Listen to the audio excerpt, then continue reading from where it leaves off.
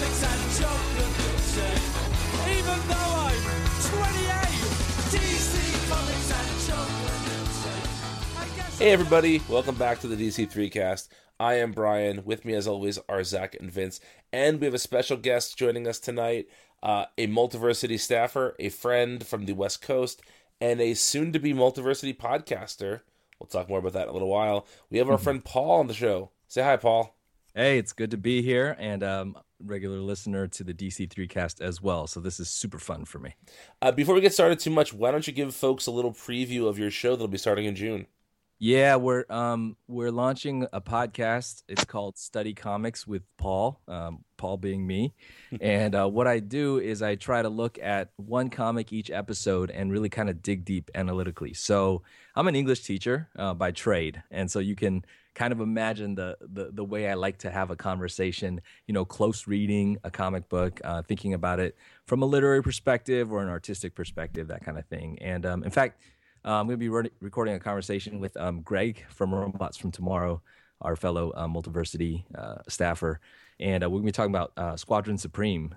So that'll be one of the early episodes that goes up, and so look out for it. It'll be there at the site. I know everybody who listens here is probably regularly there at the site, and it'll be coming soon. So you can also follow me on Twitter. I'm at TWOPLAI. That's Tuply, and I'll be announcing it there too. Awesome. Can't wait for it to start. That sounds great. We really need something to balance out Our stupidity. the nonsense that we put out every week. Yeah. Enjoyable nonsense. Oh, thank you. That's the best pulled quote we've had so far. So you can put that on the podcast tombstone one day. Enjoyable nonsense. So we invited Paul on because we have some big DC news, and it'll be fun to get another perspective on this.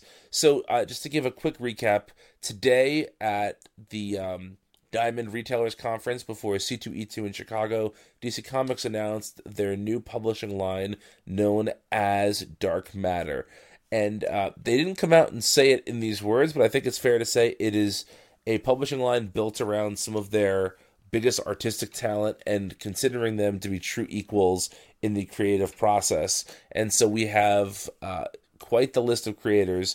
All these books will be spinning out from the Dark Knight's Metal event, which is the Scott Snyder, Greg Capullo event that starts with Batman but will eventually encompass the Justice League and much of the DC universe starting, I believe, in August.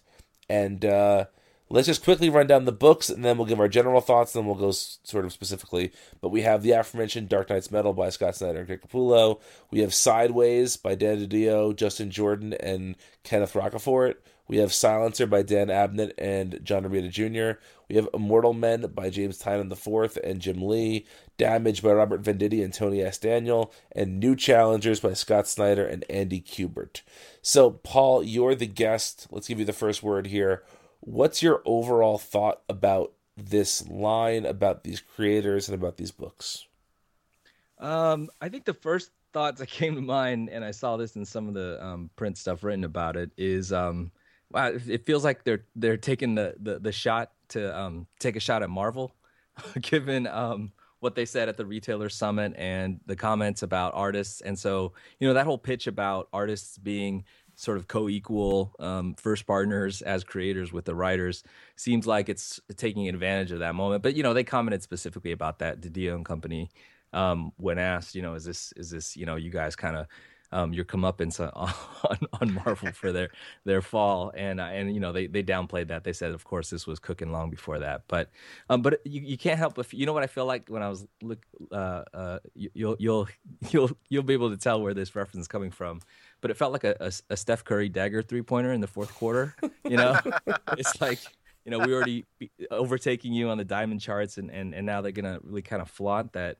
That maybe I don't know what you guys think about it. I feel like DC is winning in the talent horse race, like a couple of years ago, or maybe a couple of years into the New 52, it might have seemed like Marvel had more of the art studs, but it just feels like this is them showcasing, look at our exclusives and our sort of artist stable now, and I think they're also taking a shot at a way to introduce new characters that doesn't bungle it, because at least since Image in the 90s, I think, creators have been hesitant to introduce, a lot of new characters. Don't know if they'll fly. They don't sell as well.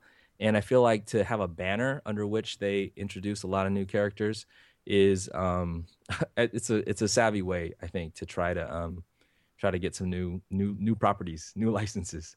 To try to make it like an ingrown Image kind of thing, which I thought this would be fun. We should talk about whether the Image correspondences, because you got Capullo, who's like a McFarlane Spawn 2.0, guy, right? right? Yeah, right. Yeah, and Jim Lee. Right.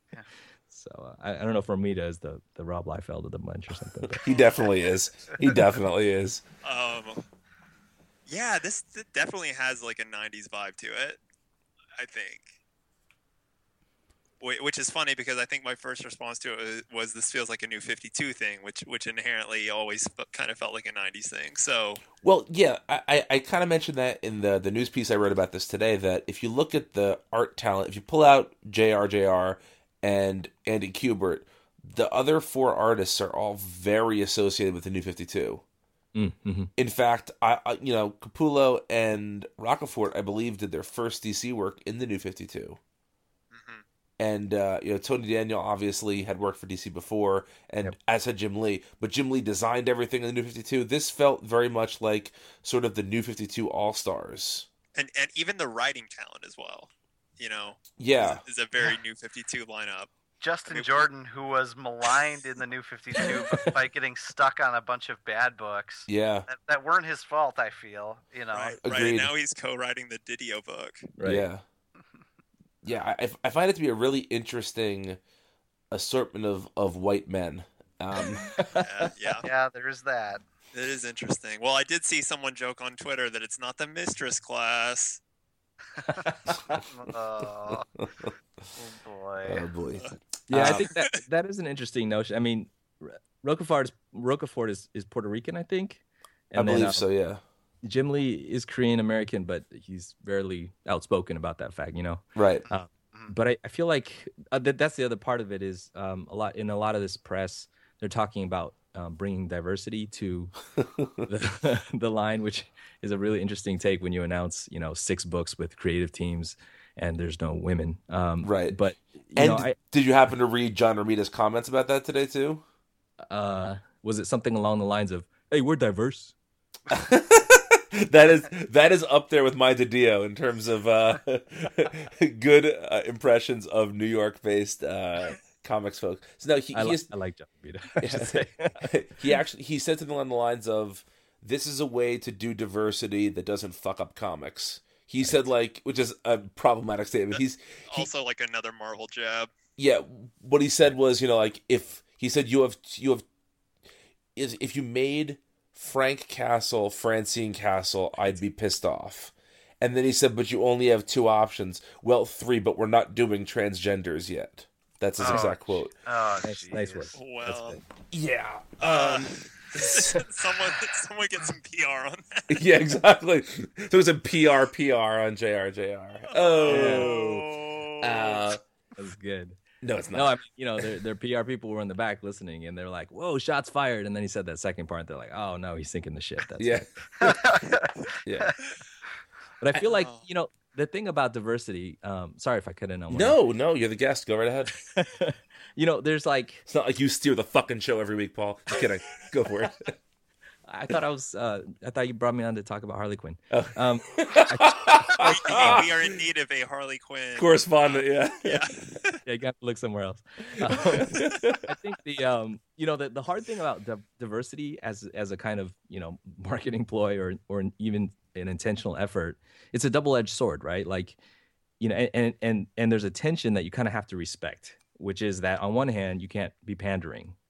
And on the other hand, you can't sort of act like, oh, we're just colorblind or gender blind or whatever, like, oh, we don't see race or everyone's on the same on the inside or whatever, they just happen to be black or Asian or gay or whatever, right? Yeah. And because that's another kind of, its own kind of dismissal or erasing. And I mean, I think if Marvel can be accused of the first one of those, where, it just seems like Marvel is, wearing its political consciousness on its sleeve, as a sales pitch. maybe DC might be accused of the latter, where it just seems like sometimes I don't know that they do it poorly when they make a diversity effort. See DCU, but I just feel like it's just I don't know. I feel like it's kind of like we just want to be loud and thumping with the classic superhero-ness, and then there'll be like a taste or a smattering of cultural awareness. And I mean, I don't know that that's always bad. Like I said, it's like a tension, and you can easily slip into one side or the other. But I don't know. It just feels like they're on one side. They tend to be on one side, and they're taking shots at the other. And it's just a hard thing to do either way, authentically. Especially, I mean, you could do it authentically when you have diverse creators, and I think that's the real problem, with that. Yeah, and I do think, like, I saw, I can't remember who said this, but I know it came out of the retailer summit, that by the end of the year, the goal is to have somewhere around 20 artists as a part of this master class, and so it'll be interesting to see who the follow-ups are, who the other members of this club are.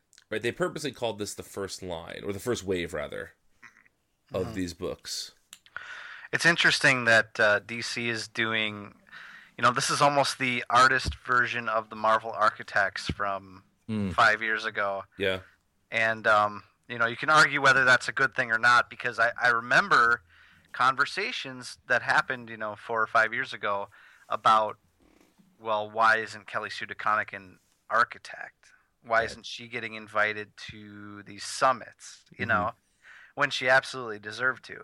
So it is a tricky, like, taking a group of people and saying these are your all-stars. That's a tricky rope to walk. And I don't know. I don't think John Romita Jr.'s comments have helped them pitch it. But I also don't think it's necessarily an idea that should be immediately dismissed either. Right. Yeah. Yeah. No, and it definitely is cool that it's an artist-centric thing, and DC is very smart in capitalizing on kind of the current zeitgeist in terms of, crediting the contributors to comic making who don't always get the same level of attention. Yeah, absolutely. I had kind of sorry, who did I cut off there? No, please go ahead. Okay. I had kind of an interesting thought about this, where aside from James Tynion and Dan Abnett, the other creators listed here, are many of which are under DC exclusive contract, were not doing all that much in Rebirth, and I think people were waiting for them to be announced on something more. Like, for instance, Scott Snyder is DC exclusive, and yet he's pretty much only doing All-Star Batman. So you knew there had to be something else coming from that, right? But I think that in some ways this is the best of both worlds for guys like Capullo and Tony Daniel. Like, I like Capullo in a lot of ways. That said, I don't want to necessarily see Capullo on a Rebirth book, because I think his style doesn't necessarily fit with what Rebirth is trying to do. Capullo's a bad example. Tony Daniel's a better example. Tony Daniel, I think you have to admit, like, he's a good draftsman, right? Like, he has skill that is undeniably better than I could ever do in a million years. But I don't want to necessarily see him on a Rebirth book. So this is a really interesting place to put him, where he can still be on a high profile title, but he's not trying to fit into something that maybe doesn't fit his talents more. This seems to be a very well thought out curation of creators who will hang well together. Yeah, I definitely agree with that. I mean, I probably failed to say this at the top, but I'm pretty hyped about this. Like, it's an exciting set of creators, like you said. I think that that what we've seen about the characters looks fun. I think it will be interesting to see how things unfold, as far as, I mean, one of the things I've wondered about is, if you pitch from the beginning that this whole thing is about the artist in some way being co-equal with the writer, right? In an era where we've, had way too much, like, your Mark Millers and your Hickmans or whatever, where we've celebrated and followed the writer.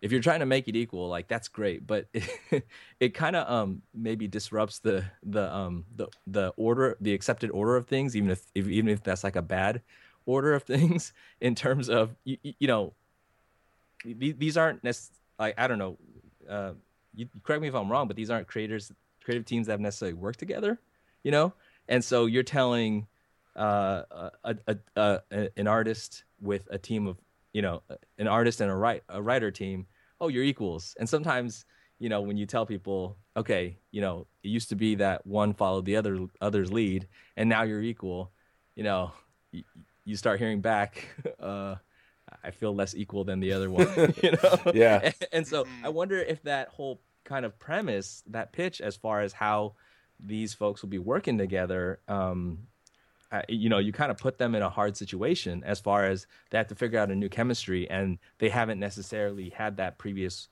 chemistry or, had it go through all the bumps and bruises that the Capullo-Snyder relationship, already had.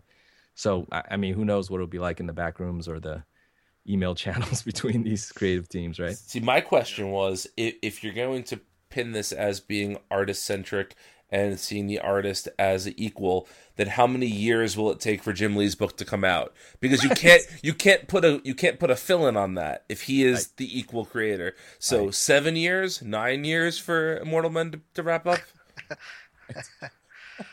It's kind of funny too. Like DC's already kind of played around with giving the artist more leeway or more of kind of like a pedestal.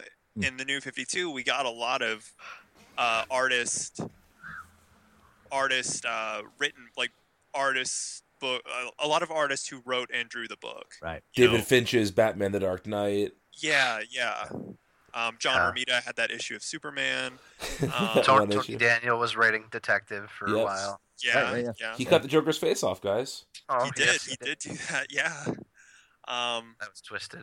It was, and so he was really damaged after that. Oh my goodness! every time we got it. And so in a way, it's kind of interesting to see. This is almost sort of like a backpedaling from that, but I also think that didn't necessarily work out in the way that they wanted it to, in terms of generating interest and excitement. See, I always read that as, shit, David Finch got a Marvel offer. How do we keep him on board? Let's give him a third-tier Bat book to write and draw, and that'll keep him happy. Yeah, I think you're right. I think it was kind of, enticing the artist to come over in the first place. Because it is interesting how, I guess, in this group, not necessarily that many, but I mean, JR definitely is a recent Marvel grab. Rockefeller had been at DC, but then went over to Marvel and is now back again. So that's sort of another jab at Marvel. Yeah. I had an interesting thought about Rockefeller and Justin Jordan, both of whom I really like, and I want to preface this by saying I really like those guys. But is it just me, or do they seem to be the sort of odd men out here in terms of, I don't think they have the same name recognition or stature within the company as the other folks do? Well, I didn't even realize that Kenneth Rocafort is actually Pitbull. So,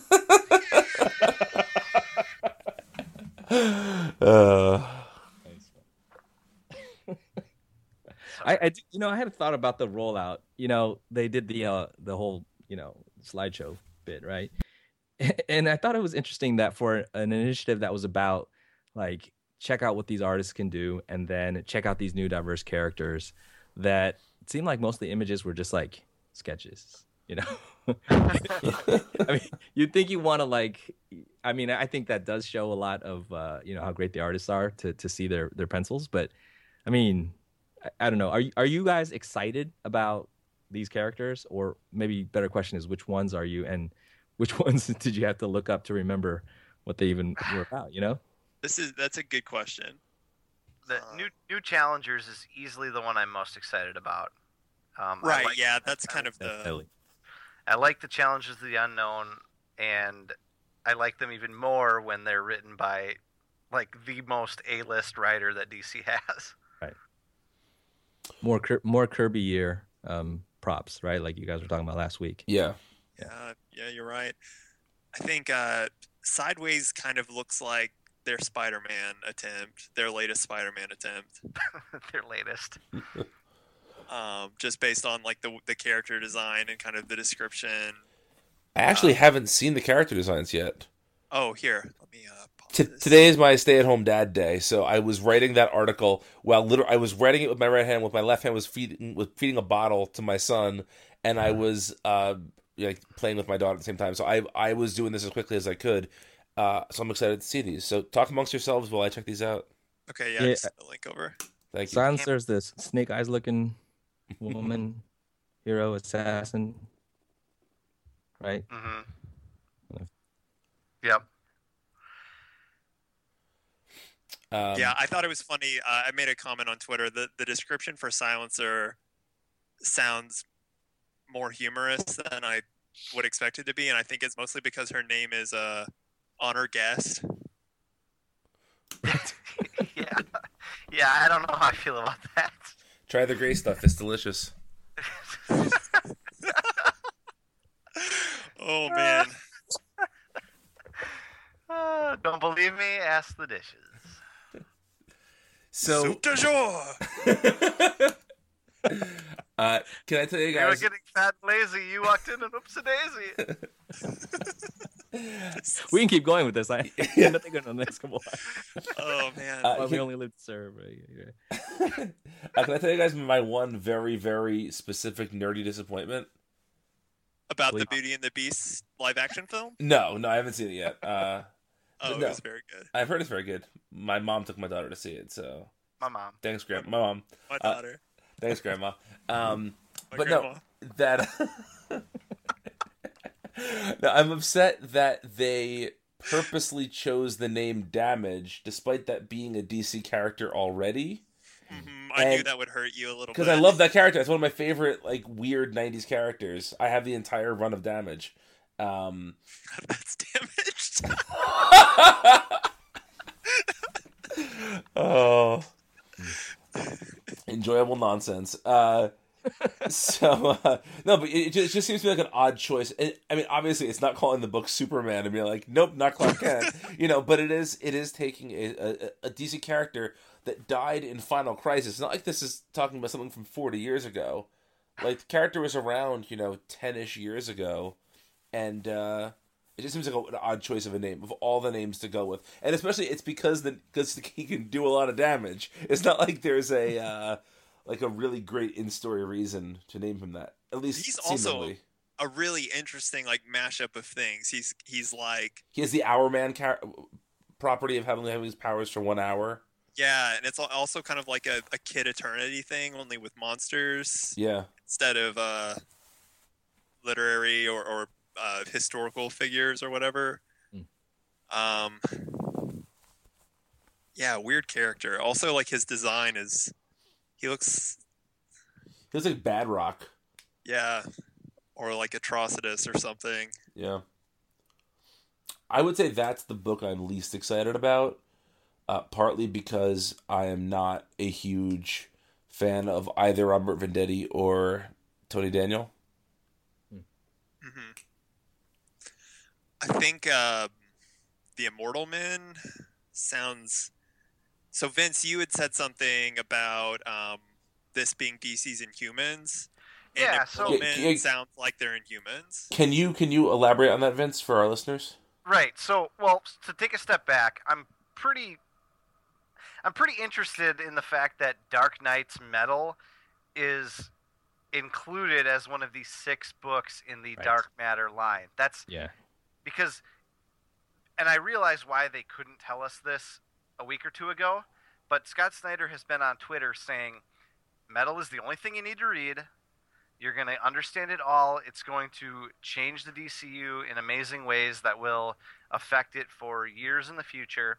And none of that, you would have never guessed there was another 5 books alongside of it that were completely different characters that were not involved in the current DC Rebirth landscape. Like, all of this new stuff blooming out of this is completely unexpected if you take solely what Scott Snyder has been saying on Twitter. And that leads me to believe, and he's also been talking about, they had that conference where they talked about it and they streamed it live, and they said, there's a new elemental metal, a new periodic element discovered, right? Mm-hmm. And that's what this metal is. And they've confirmed now that nth metal is also a part of it. Yeah, yep. Hawkman's a part of it too, and yes, right. But it just, that plus a bunch of new heroes popping up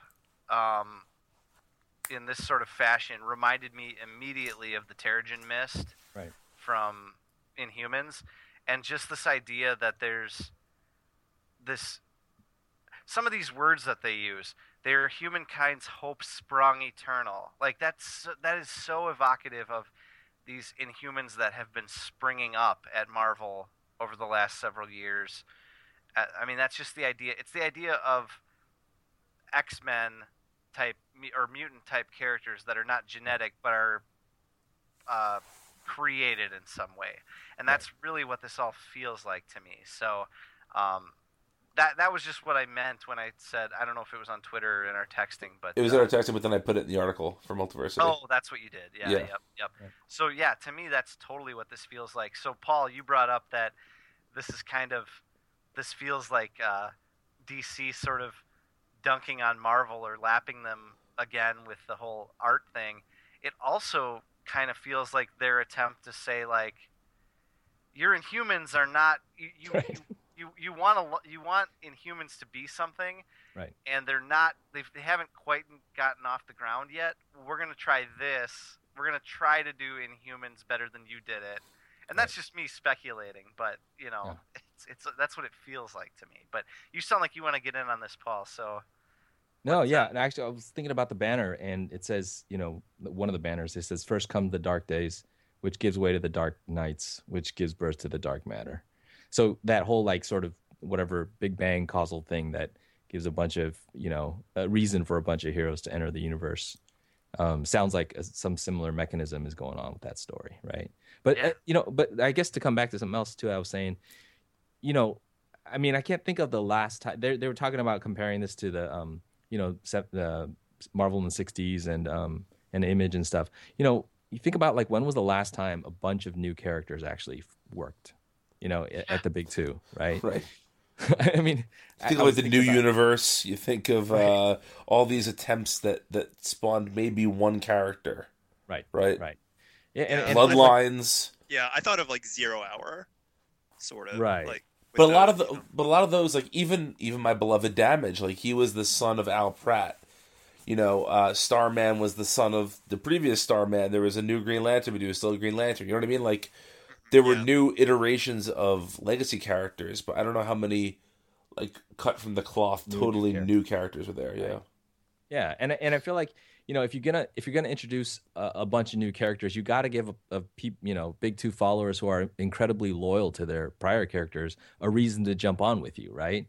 And so the last time that they had that kind of a reason to jump on was, something like Image, right? And then it's funny, the thing that I thought of where there's an infusion of new characters in the universe was Wildstorm, which actually is the exception that proves the point, right? But it seems like they recognize that to get this to sell, you got to also make it a promotion of this ideal of artists you're excited about or creative teams that you're excited about, making something that is interwoven in the story. Because unless a character is some kind of legacy character, they're always talking about how do you diversify these legacy universes where the characters were all created in a time from long, long ago without just doing the Francine Castle Punisher thing, or characters who are black having to have the name Black in their superior name, right? Which this is an opportunity for them to try to create new characters who actually stick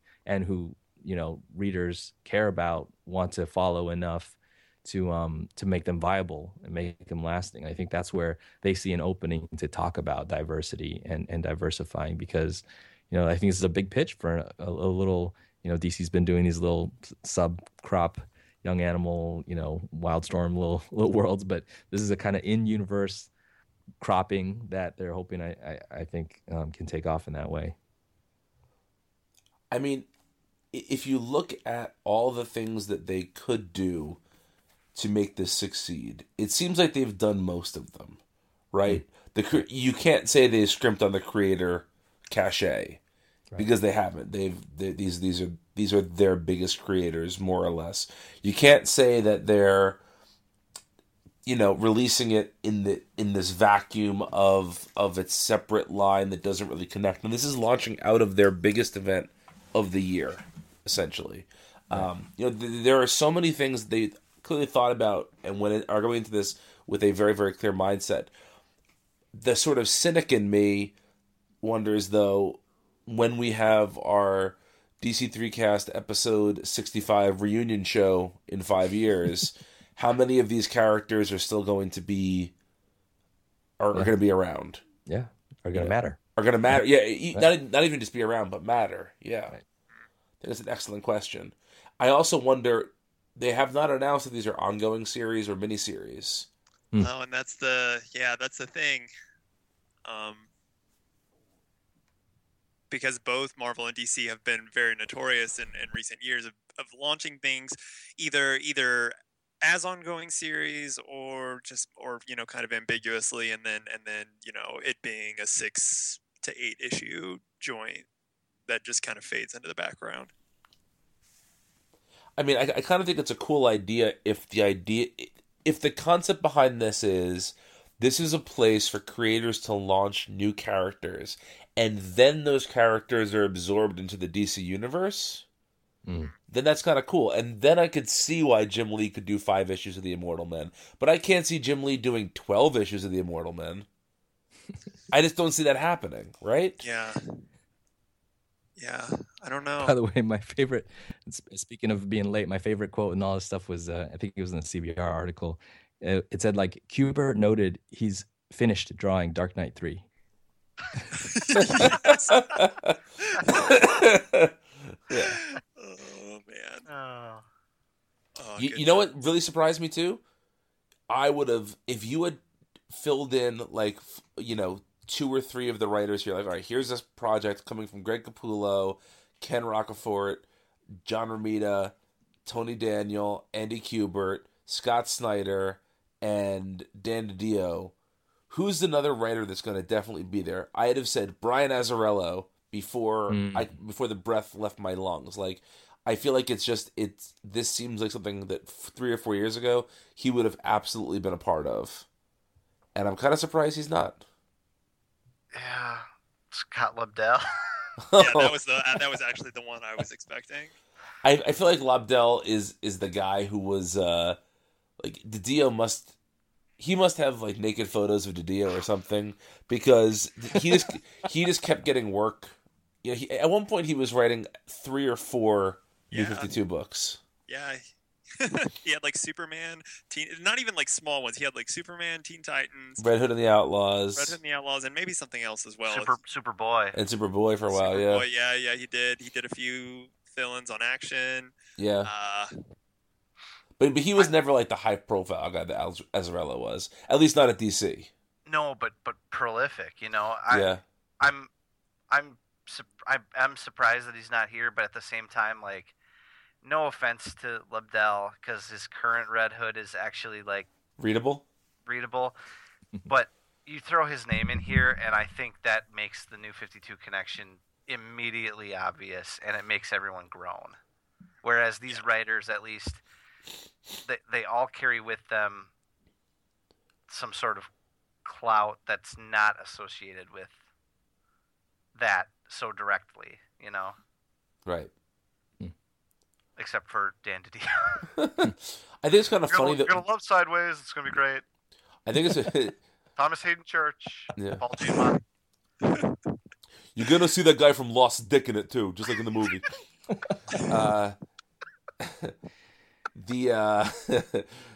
I think it's funny that we don't think of Scott Snyder as. I think I speak for all of us. No one thinks of him as a New 52 success story, but he had written 8 issues of DC Comics before the New 52. Right. Yeah, they were the 8 best issues he ever wrote. Yeah, they were. Yeah. Oh man, that tech run is still, I think, some of his finest work. I think it is his finest work, but Yeah, I agree. I got one last question for you guys. Sure, yeah. Throw it at us. So, if this is going to be a line, the first person on my next up list is, can we get Joelle Jones? Yes. Right. I had the same thought because she's DC exclusive. Yeah. So She's my I mean, first, can we get that to happen? And then second, who else? Who's next? Ooh, that's a big question. Jock. Jock. Yeah, Jock needs to be on there. I could see Franco Villa, maybe. But see, that's what I wonder, because now we're talking about people that don't fit this style. They're no less as impressive artists to us, but I feel like these are all of a style, and I'm wondering. Right. Like Gleason wouldn't fit this. I Right. don't think. Well, because all of these guys. Yeah, don't take him off Superman, please. Yeah, that too. Yeah, for real. Yeah. All of these guys represent, pardon the pun, the darker style. Yeah. Mm-hmm. So Yeah. so are they essentially saying that they are gonna, they've been pretty adamant since the New 52 started that we are going to be on time, whatever it takes, whether it takes a million anchors, or constantly rotating artists, or even issues that get published earlier or later than they meant to because they weren't ready.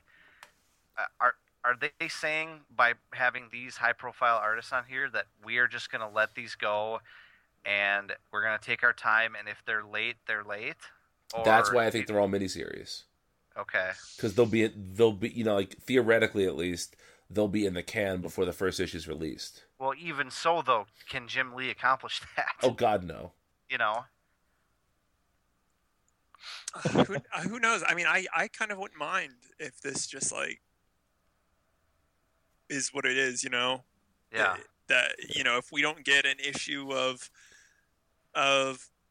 Immortal Men for 3 or 4 months, whatever. I know that's not good probably for recognition in their bottom line, but I don't know. Maybe it is. I know there have been some very successful series that were woefully delayed and still, I mean, gosh, Planetary is one of my favorite books ever. I mean, it took like 10 years for 2 years worth of issues. Southern Bastards, 2 years in a row, was Multiversity's best ongoing book, and last year at least I think it was 4 single issues. Yeah.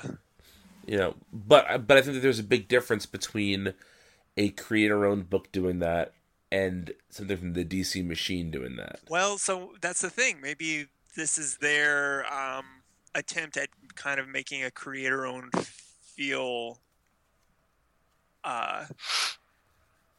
in their kind of main line. Maybe. To get back to Paul's question, though, Paul, let me turn it back on you first. Who else do you want to see besides Joelle Jones? Well, there was that promising young guy that did the cover of the New Talent Showcase. Klaus Janson, I think was his name. Yeah, that's a good one. No, I'm just kidding. I was thinking of digging that issue up from my bins and taking another look to try to think of, because it's somebody new and promising, or I don't know, like I'd love for them to fulfill that diversity pledge, and I think but you guys are right. There's a certain tone, right? There's a certain But I wonder if the next class will have the same tone. Yeah, it could be a different That's true. tone. So Barnaby Bagenda. Just want to put that out there. someone like someone like Amanda Bagenda, Conn. he hasn't had anything. I would want Amanda Yes, please. Amanda Connor, that's good. That makes sense. Yeah. I had one, but I just forgot who it was. Gosh. Sinkovich. Oh. Yeah. Oof. He hasn't done regular interiors in a long time. Right. Yeah. I think he showed up in that Deathstroke issue. Yeah. But I don't think he's been on a book regularly in quite some time. Right. Yeah.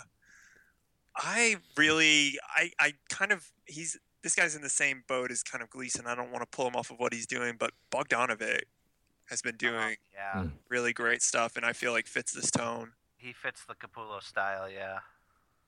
Yeah, New Superman, Bogdanovic, right? Yeah. Yeah, yep. Oh, I love that book. Yeah. You know, and I know we don't love Batgirl and the Birds of Prey, but that artist Claire Rowe that started on that, I think she's pretty good. Yeah. Yep, I like her a lot. Yeah, I wish she was on anything else. Yeah. I think I've said that before. Ooh, Albuquerque. Oh, Yeah. Oh yeah. yeah. If they could somehow get Sean Murphy for like a, Yeah. Yeah, aren't Yeah. we supposed to have some kind of Sean Murphy? A Bat book. his own Bat book, yeah. That's right. Yeah. And he's also doing the last issue of All-Star Batman. Yes. Well, wait. Scott Snyder said he's going on past that. Oh, is he? Okay. Yeah. He said that on Twitter the other day. And then Sean Murphy said after this he's going to do French comics for a while. Oh, jeez. Because of course he will. Like one of your Well, French that's girls. Somebody once told me, I don't doubt this, that Sean Murphy makes 6 figures a year in commissions alone. Jeez. So he can do whatever he wants, essentially. Yeah, it'll be interesting to see what artists DC is able to kind of woo based on this premise. Well, that was kind of where I wanted to maybe wrap up the conversation, or at least shift the conversation into this point now. If you were an artist that was debating between going to DC and Marvel, I mean, Marvel's reputation is in the shitter right now, but I think that's all cyclical. But does Marvel have anything they can offer that's like this? Like an icon book, but what's that worth these days? I was gonna say, I mean, I'm pretty sure the 4 of us could pitch an icon book tomorrow, and Marvel would say, "Wait, we still have icon?" Like, it's not a thought to them at all. Right. It's a thing for Bendis to play around with. It basically is the Bendis imprint now. Yeah. Um, Because I was thinking about this earlier. Obviously, the regular hosts of the show are like dyed-in-the-wool DC guys, right? And if I was a creator, just looking at the amount of different sandboxes are in the DC yard right now, I mean, you could do a Rebirth book, you could do a creator-owned book at Vertigo, you could do a weird metatextual book at Young Animal, you could be part of the Wildstorm, tech sci-fi world, or now you can be part of this art-centric. Not everybody has all those opportunities, obviously, but there's just It's such a diverse landscape. Plus, they have shit like the Hanna-Barbera books. Like, there really is a comic for every kind of reader being made at DC right now. Yeah.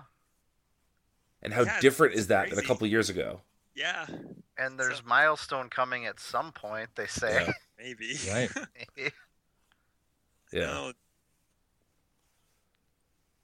I mean, it's a good time to be DC, I guess. If they could only figure out their films. Don't get us started. Yeah. hey, 2019 is the year of Batman. It's gonna be great. 10 Batman movies, right? Yeah. Anything else to add, gentlemen? I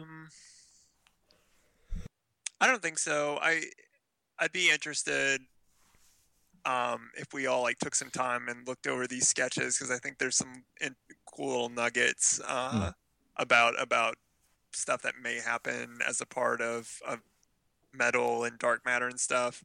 Be good to talk about next week.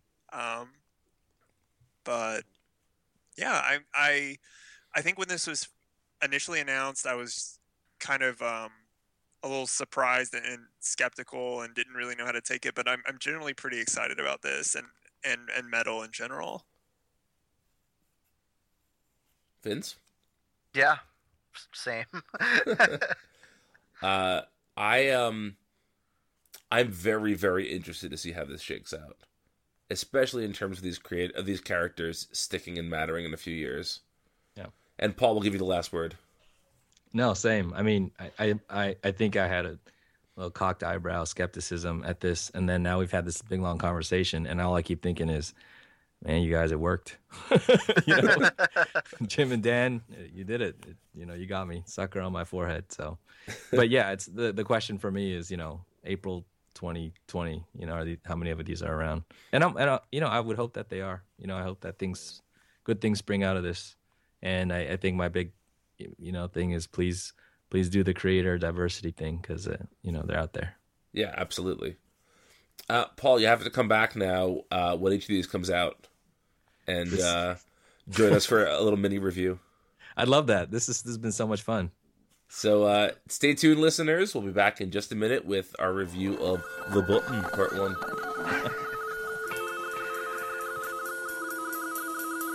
Hello, everybody. My name is Mike. And I'm Greg. And together we are Robots from Tomorrow, a twice-weekly podcast appearing at the Eisner-nominated MultiversityComics.com. Every week we take about 15 minutes to check out books hitting the shelves on Wednesday that we're most looking forward to. We also have long-form discussions about books we're excited for, both old and new. These episodes have included works like Jaime Hernandez's Love Bunglers and Katsuhiro Otomo's epic Akira. And if that's not enough, we also do creator interviews. Some of the people we've had on the show have been Tom Scioli, Paul Pope, Layla Del Duca, and John Workman. So that's a lot of content for everybody. Please subscribe to Robots from Tomorrow on iTunes or Stitcher so you never miss a thing. Robots from Tomorrow has hours of comics-focused entertainment week in and week out. And now, back to your show. And we are back with a discussion of this week's comics. So we would be remiss if we started any place other than Batman number 21, written by Tom King, illustrated by Jason Fabok. And this, of course, is part 1 of The Button. The Button. I can't do the accent. So let's just go around the horn here and say, did you think the issue was great, good, okay, or bad? Did you say around the horn because of the prominent hockey game? Around the horn is a baseball term, technically, but yeah. Well, it's sports. It is sports. ESPN It is sports. games. Yes. I thought it was just a pundit show where a bunch of alcoholics sit around and make discuss Goodfellas sports references. all day. Yeah. Okay, well, Zach, so what do you think? Great, good, okay, or poor?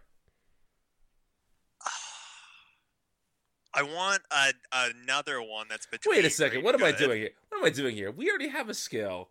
Pull pirate or pulp, man. Oh well, pull. Definitely pull.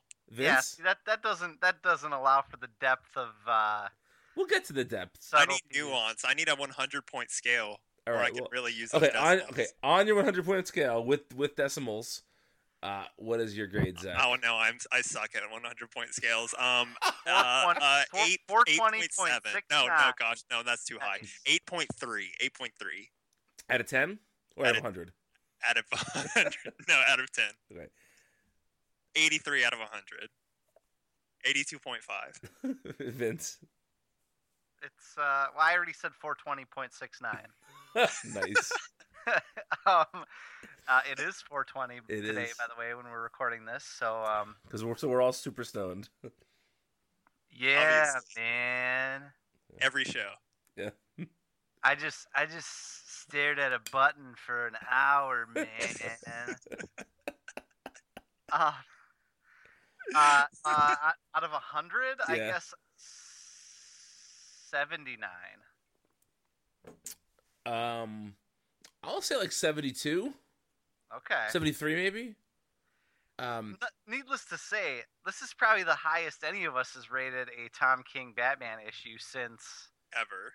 Ever, yeah. Ever. Yeah, I mean, well, we'll get into it, but this was good. It was very good. This is like approaching Omega Men level. Well, I don't know about that. There's some cool stuff in here. There I is. I liked the time thing. I liked the countdown. The I time thought- was great. I thought that was a very like Omega Men-esque thing to do.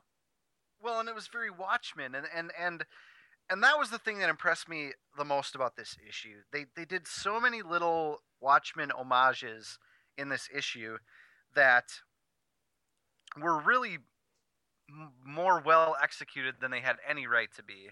And it wasn't just a good story because they were cribbing from Watchmen.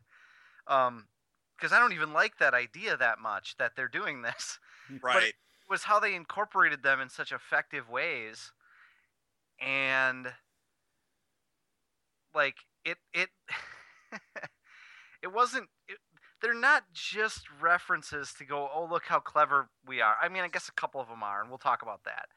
But they're references that mean something in the reverberations of DC Comics past being applied to characters that have been in existence for 75 years or more, you know? So it's these reverberations from history that you relive and re-experience, and they take on new meanings. And I thought it was really smart how they incorporated a lot of those here, which we can get into more detail. But you know, it was a good story on its own, but then it also had these ripples in it, you know?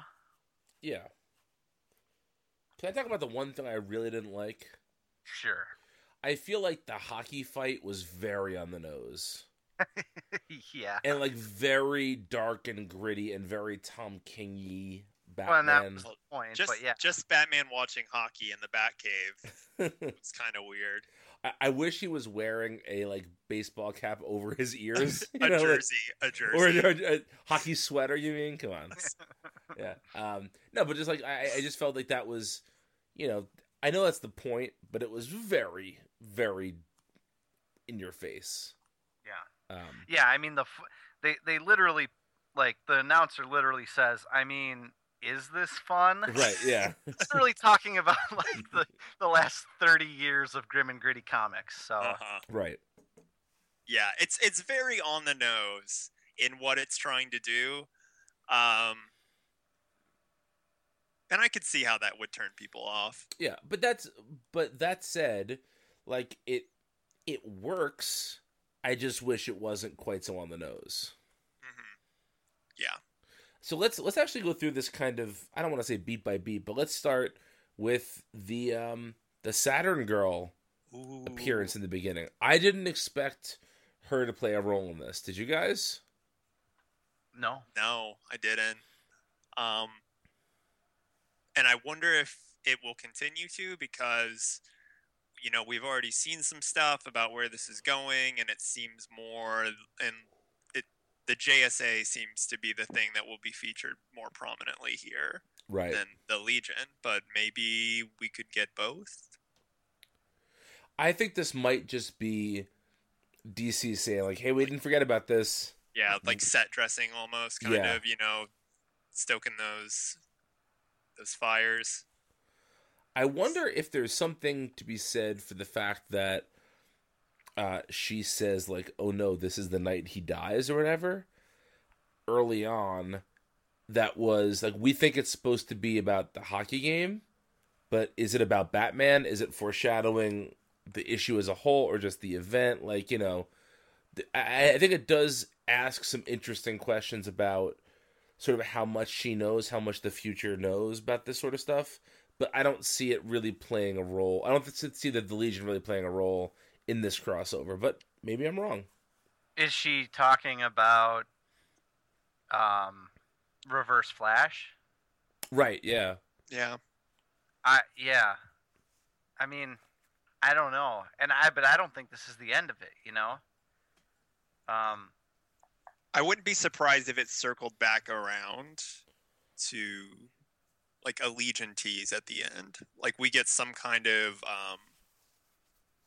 you know, another shoe drops and gives this like first scene some context. I could see that. It did, though. Like, I was thinking about this after I read the issue, that I'm very glad that Tom King appears to be on a New Gods title instead of a Legion title. I feel like the New Gods fit his aesthetic better than the Legion does. Yeah, I agree. Oh, something I thought about before we get off of the Legion topic. I hadn't really thought about this before, but I think it's interesting that with Saturn Girl being in Arkham and, you know, seemingly being a little mentally unstable, it's very reminiscent of the Starman plot threads that Jeff Johns was doing on JSA and oh yeah, like pre-New 52, which I loved. So I think it doesn't necessarily feel like retreading the exact same ground. I guess it kind of is, but I don't know. That just reminded me of that. Yeah.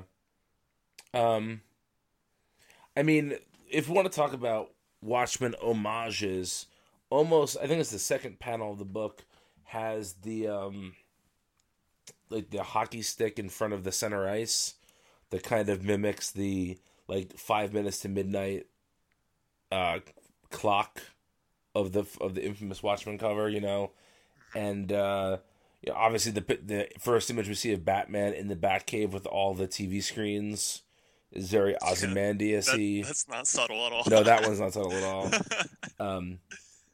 You know, there was I mean, you know, the 9-panel grid. If you're even a casual comics fan that's familiar with Watchmen, there is nothing about this issue that should take you by surprise.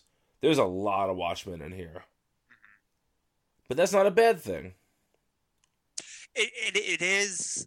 There is a lot of Watchmen, but I never felt like it was like wholesale. I never felt like this was like a DC comic trying to be Watchmen. It felt like it was just riffing on like Watchmen themes and format, you know? Yeah. That was my take on it. It never felt like this is like if they tried to do Watchmen with DC characters, if that makes sense. Yeah. I think part of it is that Fabok's art is not at all reminiscent of Dave Gibbons' art. And so that helps differentiate it quite a bit. Yeah. Oh, Fabok's art was really good in this. I think this is maybe one of his best issues. For sure. Yeah. I think I love that page. It's the 47 to 45 second page where it's like just punches. Yeah. And there's like the diamond of yellow. Uh-huh. It's just such a good looking page.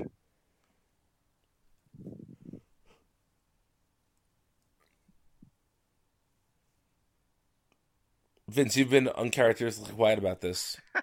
Drop some knowledge on us. Well, I don't know. I mean, we're I don't even know where to start. I mean, I liked so much of this. For everything from like the Watchmen iconography, like literally like zooming in on that circle on the ice and then dropping the hockey stick onto the ice, just like, sort of like the smiley face with the blood splash, and Reverse Flash getting blood spat onto his face in that same pattern, like those little things. Those are the kinds of things that are Easter eggs that don't really enhance the story, but they're certainly cool. But then the things like the way that they play with time, that really means something. That means something to fans of DC Comics, I think. Batman standing in front. I mean, Zach, I think you just said about how this is a Watchmen style story starring the DC characters. Well, who's more Ozymandias than Batman standing in front of a bunch of monitors? I mean, that seems like a slam dunk comparison to be made right there. Yeah, it is really interesting how the characters that show up in this fit certain things, like the Batman thing. How like you have the contrast of like Flash and Reverse Flash, and how they are very much part of the Watchmen. I mean, they are the same color scheme as the Button. Mm-hmm. It's weird how all of those things kind of like fall into place. And it's so weird that this is like both a Watchmen thing and then also like a weird pseudo sequel to Flashpoint. Yeah. Yeah, and that's, regardless of what we may think about Flashpoint, that's a lot of people. That's like a touchstone for a lot of people. Absolutely. Whether it was the last story that they ever thought they were going to get of the old DCU, or the first story launching them into the New 52, or the animated movie Flashpoint Paradox. that a lot of people live through the DC characters through those animated films, and that's one that stands out as particularly strange because of the alternate versions of the characters and things like that. And I know that stuck with a lot of people. So we might remember that as kind of a low point in recent DC history. For a lot of people, that's a touchstone that they're gonna grab onto. Yeah.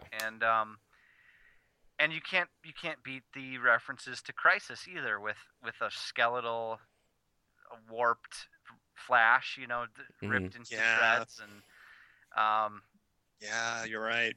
Yeah, there's just so much, and this feels like perhaps the most serious major event in Rebirth yet, and that includes Superman Reborn. Like this feels more momentous of an occasion than that. And it's not an event book. It's happening across two really, I didn't. You were going to say strong. Choosing your words. Choosing your words. Yeah.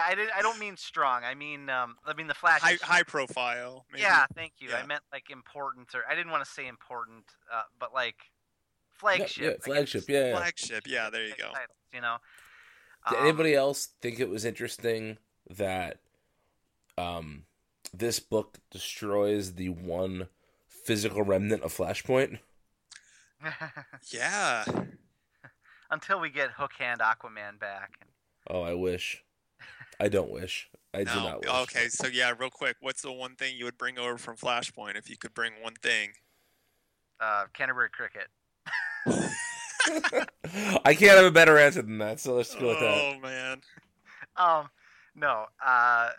And then one thing I want to point out to get a real deep dive going here. You guys were talking about how you're not sure how much of this is going to have to do with the Legion. Right. But I'm not so sure, because if you think about what Saturn Girl says, and I haven't unpacked this at all yet. Like I haven't done really any research into this, but she is observing this fight, and she's talking about how Superman won't be able to save the Legion, right? Right. If so and so dies, right? Well, one of the characters on the ice is named Taylor. It's Schuster and Taylor, right? Right. Do you guys know anything about alternate history Batman named Brain Taylor? Brane. No. Oh my goodness, are you gonna break something open right now? Yeah. So, Brain Taylor. Brain Taylor. Oh my goodness. I'm on the wiki page right now. You're reading that? I'm reading it, but you go on. Okay, so Brain Taylor was this 31st century version of Batman. It was a man named Brain Taylor. Brain, of course, that kind of sounds. It looks like Bruce and Wayne mashed together, right? He basically takes up the Batman mantle in the 31st century, and so I think this is going to have more to do with the Legion than we think. Like, not only do I think the Legion is going to spin out of this event, even though a book hasn't been announced yet, I think we're going to see, like, some real ramifications here, considering that if this is Brain Taylor or some relative of Brain Taylor on the ice that died somehow, it might, again, reverberate through history to the point that it actually ends up affecting the Legion in the 31st century. Does that... That's brilliant. I love it. This is my new Superboy Prime thing. I'm going to pick this issue to pieces now. Yeah. I think that might... let me choose my words carefully here. I think that there's as much of a chance of that being correct as there is of it being not anything anyone thought of, but just that, one of the editors in the book's last name is Taylor, and oftentimes, you see people leaving little nods to the support staff and character names and things like that. Well, or it is a nod to Brain Taylor, but only in the most superficial sense. Right. as an Easter egg that they don't plan on expanding upon at all. Because who's going to remember Brain Taylor? I mean, I've never read a comic with Brain Taylor in it. The only way that I knew this was by Googling, DC Comics Taylor, or whatever I had to Google to lead me down this path. I love this. Oh man, I'm just looking at that first page now. Now, what if this hockey match really is like what if there's like a third aspect of it? So there's the literal thing, it's this thing that's happening and it holds up the Flash. Then there's the kind of metatextual thing where it's like, oh, it's comics, But then what if it's this sort of placeholder for things that are going to happen? There's the announcers have a line where it's remember these two have a history, and what if that's referencing something else? Plus the Shuster, I mean that's well, can I tell you Shuster, that Joe Shuster? Yeah, can I tell you what I thought of? Superman figure. What? When I saw that Schuster killed Taylor, I was like, oh, because Real Superman kills Injustice Superman, written by Tom Taylor. Oh. This is the battle of goodwill over evil dictator version of Superman. This is hope and inspiration killing darkness. Sure. Oh man, we need to do some button annotations. Yeah. I also have to say that there's the part where it says Puck goes to Farfanic and Farfanic to Bungay. Uh-huh. Jason Fabok is actually Instagram friends with a bunch of people named Farfanic. Oh, really? So there's, in case anyone's trying to dig into that name, and then Bungay, I believe, is also a cartoonist, but I'm not sure what connection. Angus Bungay, DC Comics, Cartoon Network Block Party. I'm not sure what connection that name would have to anyone else. So just bringing that up too. As you can see, I did a lot of Googling. I can tell. Yeah, you did, man. I'm impressed. I'm proud of you. What about the Psycho Pirate mask? That's another Crisis thing. Yep. Yes. Yeah. Absolutely. I mean, I think that's going to be how Jay Garrick comes back too, right? How do you mean? The button, and the mask, the way that the Reverse Flash came out of the connection between the mask and the button. Did he though? Yeah, isn't that what happens? Isn't there But we saw him in Flash last week. Not last week, but the last issue of Flash. Okay, maybe it was last week. Flash number 19. No. We saw Eobard Thawne from a different. This is the Flashpoint Eobard Thawne. But I thought that was too, because it said to be continued in the button. Yeah. Oh. Yeah, that's right.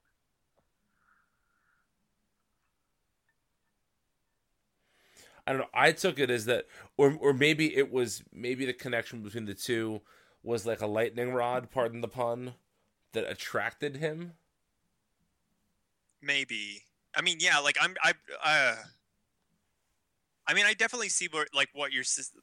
I'm with you because, if nothing else, the connection between the button and the mask brought back Thomas Wayne for a minute.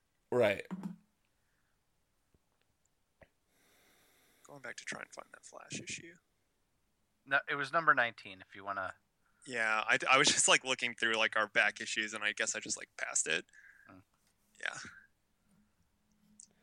I don't know. There is a lot to unpack in this for sure. There is, and it's funny because if you look at the issues, so much of it is just a fist fight.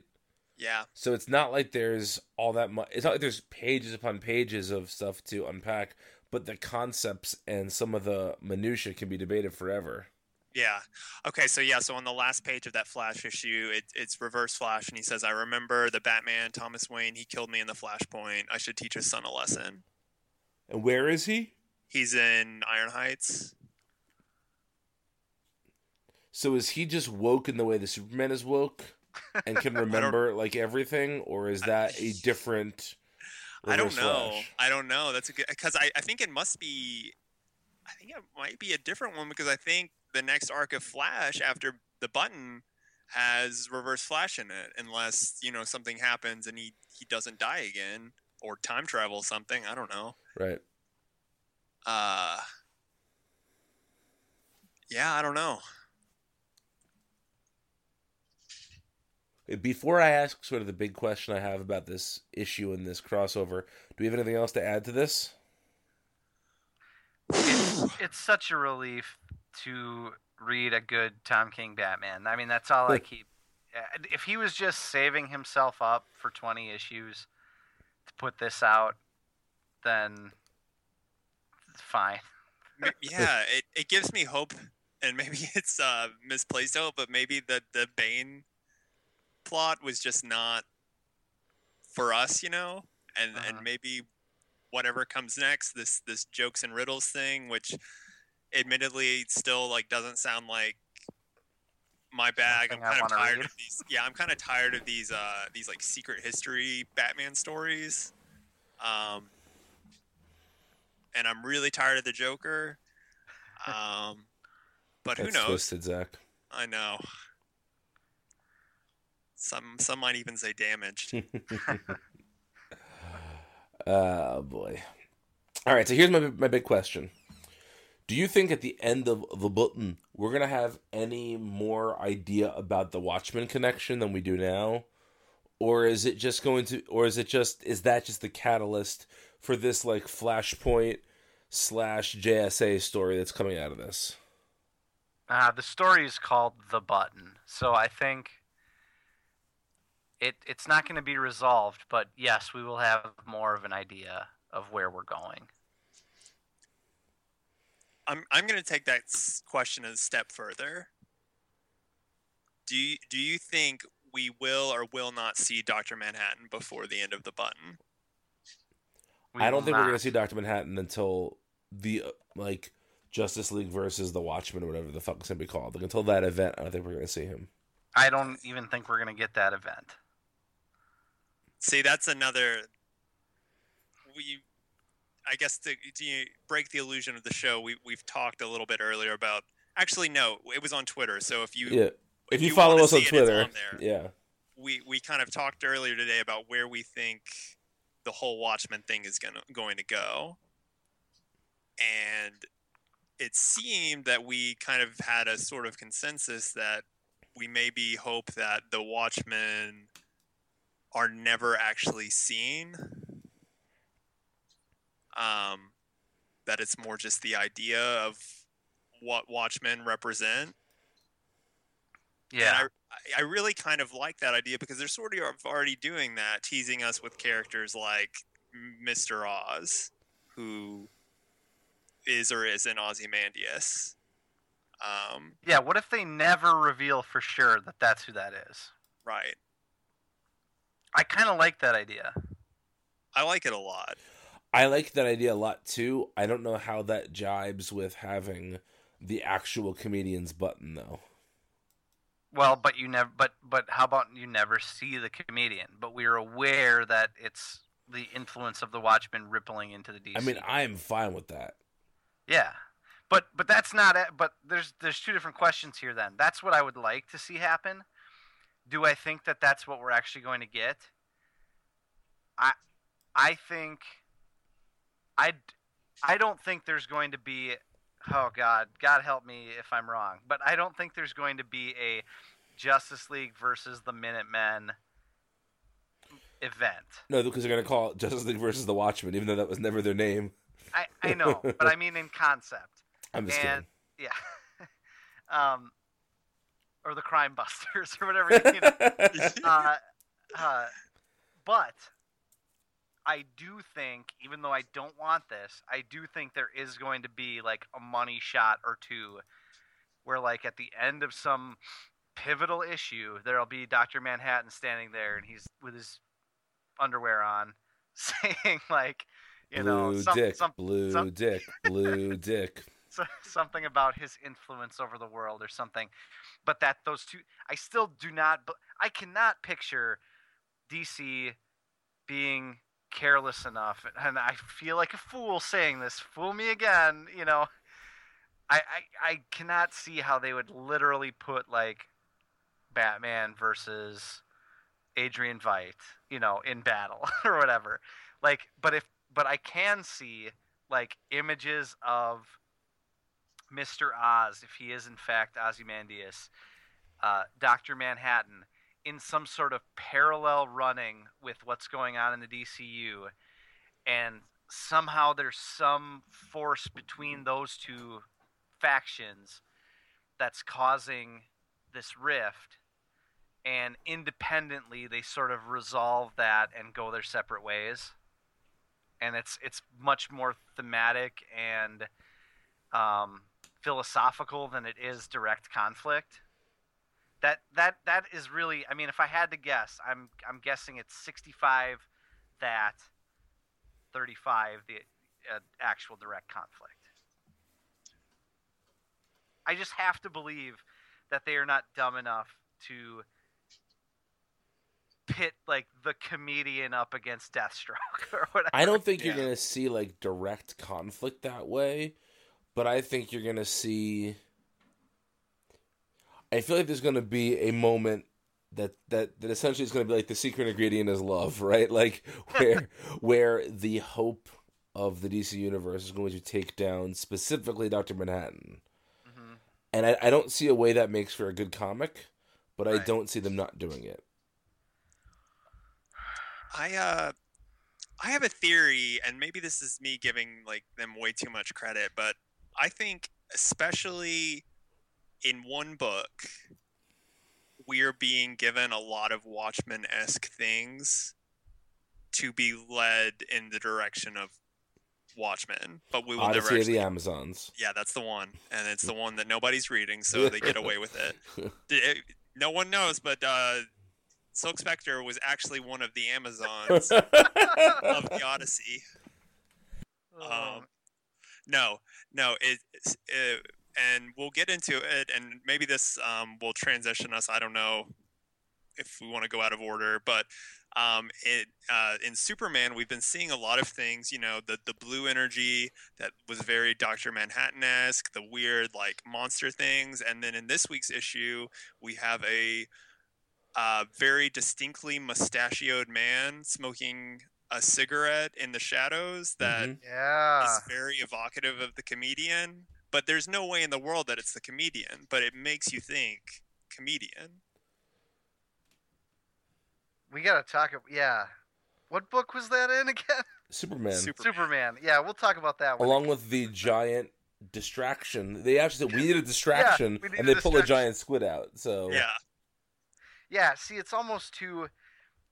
I'm with you, Zach. It's almost like they're purposely shoving all this stuff in front of our faces, and in reality it's going to be a lot more ambiguous and philosophical than these are explicitly the Watchmen characters interfering with the DCU.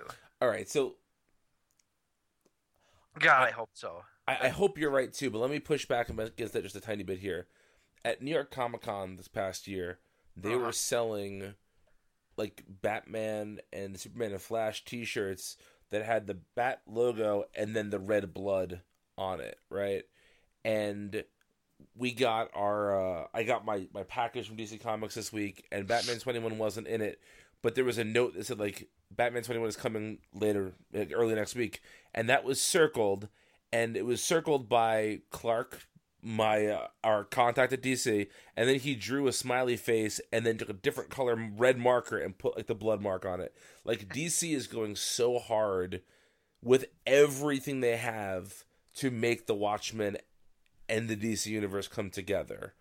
And I feel like there's only so much of that can be attributed to this is just a philosophical connection that we're going to have some fun with, versus like, I think for a lot of people, this is what they've always wanted. It's not what we've always wanted, but I think that this is a marketing dream come true, and I could see a lot of people being disappointed if it wasn't what they're leading us to believe it is. Oh, I think everyone would, not everyone, but the comics internet would implode if it ended up being what we wanted it to be.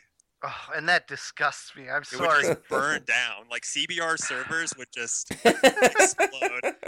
And that's when Multiversity swoops in and finally takes the top spot. Hey, we're getting closer every day. And we get a yacht of our own. Yeah. It's yes, okay. When you put it like that, I think that's pretty fair to say. But I can't contort my mind to figure out why people actually want that. I can't do it. Like, See, here's the unfortunate reality, right? I think that if you listen to everything Johns has said about this, he wants the hope of the DC universe to defeat the cynicism of Watchmen, right? Can we agree with that? Yeah. Okay.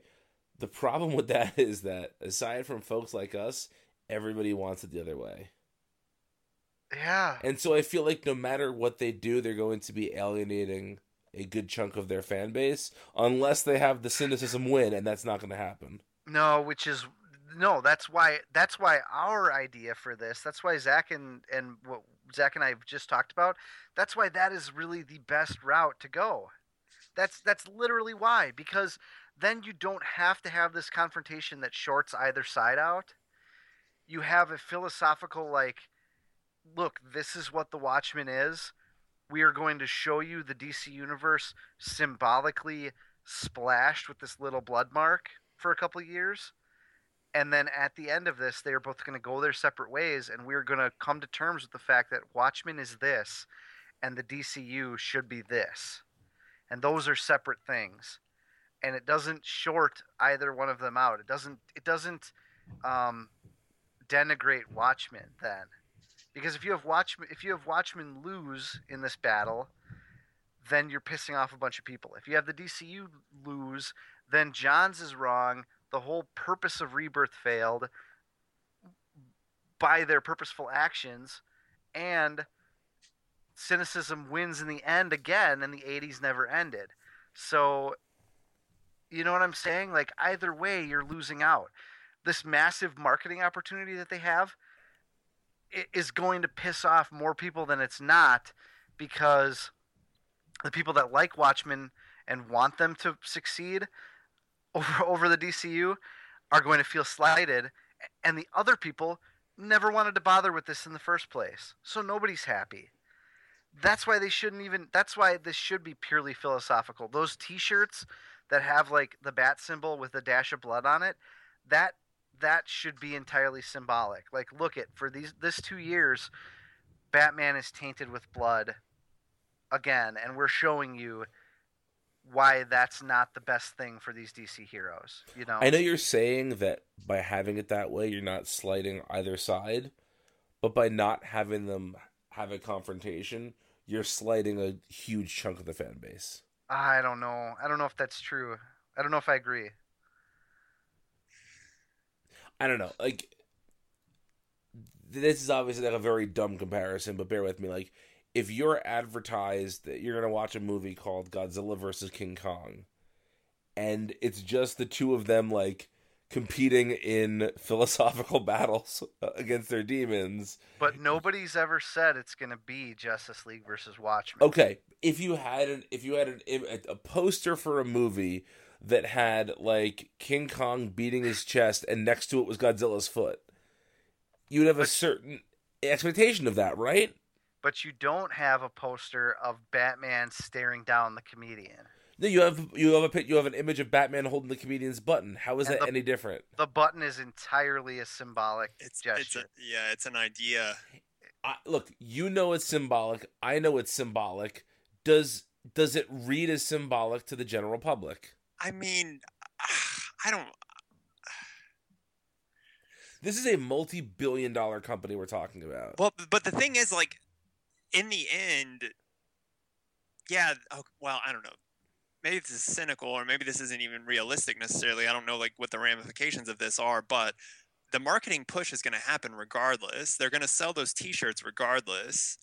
The hype is going to continue to build, and if the story ends with, you know, Final Crisis and Superman kills Darkseid with music, like, is anybody really going to be that offended? I don't know.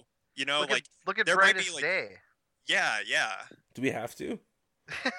Yeah, you do now. You have to go back and read it all. Ah, nuts. No, but yeah, I mean, you understand what Zach's saying, Of like, course I do. Yeah. and I fully agree, like the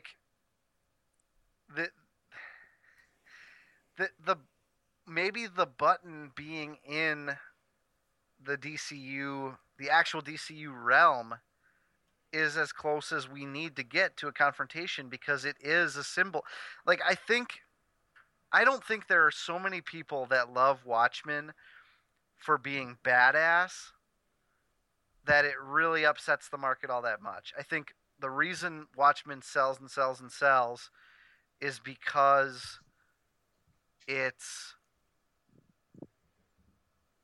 I think there's less of those like Rorschach is badass people than is worth pandering to, is what I'm saying. Okay. You know what I mean? I think the people that get Watchmen and enjoy Watchmen and understand the point of Watchmen outweighs the people that like it for the wrong reasons. You are, for once, being the optimist of the DC3 here. I know. I've been thinking about this a lot, and the people that think Watchmen is badass and Rorschach is the hero, they couldn't possibly read that 12-issue series and overcome all of the dry, symbolic, literary stuff to enjoy it as much as they would need to for them to be so emotionally invested in getting these characters into the DCU. You know, look at Comics Should Be Cheap on Multiversity this week. A bunch of people were talking about the button, and almost all of them said, with one eye closed through a grimacing face, I'm going to be reading this and hoping for the best, because it's nothing less than fascinating that they're even doing this. But I think the majority of people think that it's probably not going to be a good idea. So does DC sense that and do the right thing? And the right thing is to incorporate Watchmen as a symbolic gesture, I think. And I stand by that. I mean, I know that's an opinion, but Okay. I'm with you, but I'm going to play devil's advocate really quick and back Brian's side and say that yes, people who have actually read Watchmen and are fans of it would think that way. But I wonder how many more people have only seen the Watchmen movie. Oh God! And would think Brian's way, or the way that Brian is advocating. Yeah, I'm not hoping for this. I want to make that very clear. Yeah, I mean the way that you're advocating. Was Watchmen even that successful of a movie? Even the biggest flop movie is watched by like tons more people than the most successful comic. How many of those people are reading comics?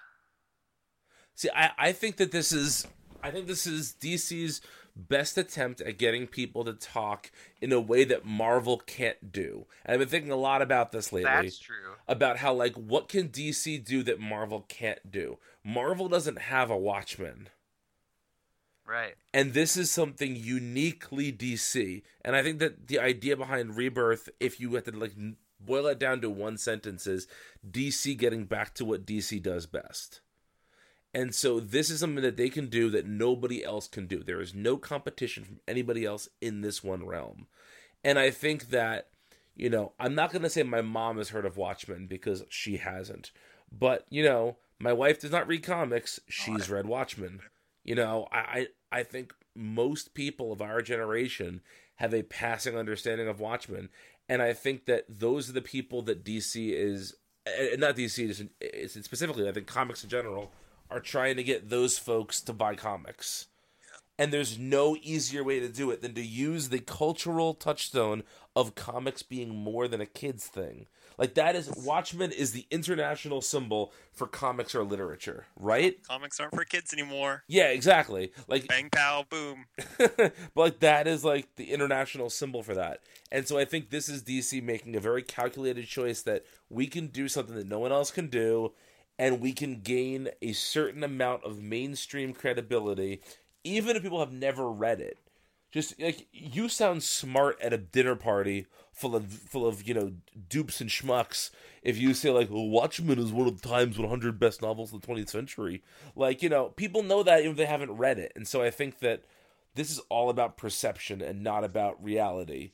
And I think that it does more for the perception of DC to have an actual confrontation than it does to not. It's poorer for the product. Yeah, you undermine that very idea that got you here. All Right. that stuff that you just said about it being a literary masterwork that Time Magazine recognized is not undone, but undermined by bringing them in for a direct But does that matter in the long run for DC's bottom line? I just don't think even... We're in at the their weeds, worst. by the way. We are in the weeds. We are. But I think even the at best their conversation worst, we've ever had. I don't think Jeff Johns would do that. He's kind of spearheading this, and I don't think, like, he's used a ton of Alan Moore ideas, blatantly. In some cases, the argument can be made, like, people have levied a lot of complaints about John's use of Alan Moore ideas over the years. I don't think that he would look at Watchmen and say, yeah, we need to do a Justice League versus Watchmen. I am almost positive this idea came from DiDio. Oh. But I can't even see him being interested in that. I can, but yeah,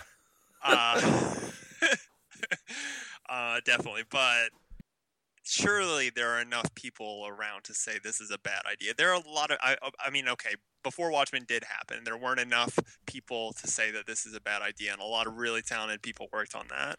Darwin Cook, rest his soul. Darwin Cook. Yeah.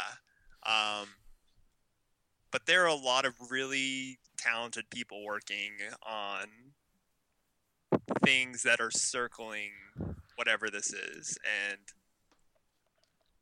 surely cooler heads would prevail. But see, and I think we're going to have to table this conversation soon just to get to the rest of the show. There's no point. Fuck the rest of the show. But I think that cooler heads can prevail in the outcome of this. And that's all people are going to remember. People are going to remember, like, oh yeah, the Justice League fought the Watchmen and the Justice League won. Like, that is the cooler heads prevailing. But you still get all of the positive press. And I don't mean positive reviews. I mean, you all get all the press acclaim. You still get the headlines if you do it. And I feel like that's the bargain they made with the devil here. Is like, we're gonna whore out our our pinnacle of comics literature, and we're gonna mix it in a way that probably isn't satisfying, but we're gonna get to dictate how it ends. Okay, so then answer me this. This is a DC podcast. You have to say, riddle me this. Riddle me this. God damn it. When you're talking about this ultimate confrontation between Watchmen being and the DCU being best for the bottom line, is that really the case, or could they end this? Could they stop short of that promised confrontation and let it lie, and all of this press and all of this stuff still would have happened? They still sold a ton of comics. They ended up with enough, goodwill and sense to please the people that normally read and buy comics. And would it affect their bottom line by not going all the way? I mean, if they don't go all the way, are they going to sell markedly less comics? Do you think that, or I don't know. I just See, I just think that there's a difference between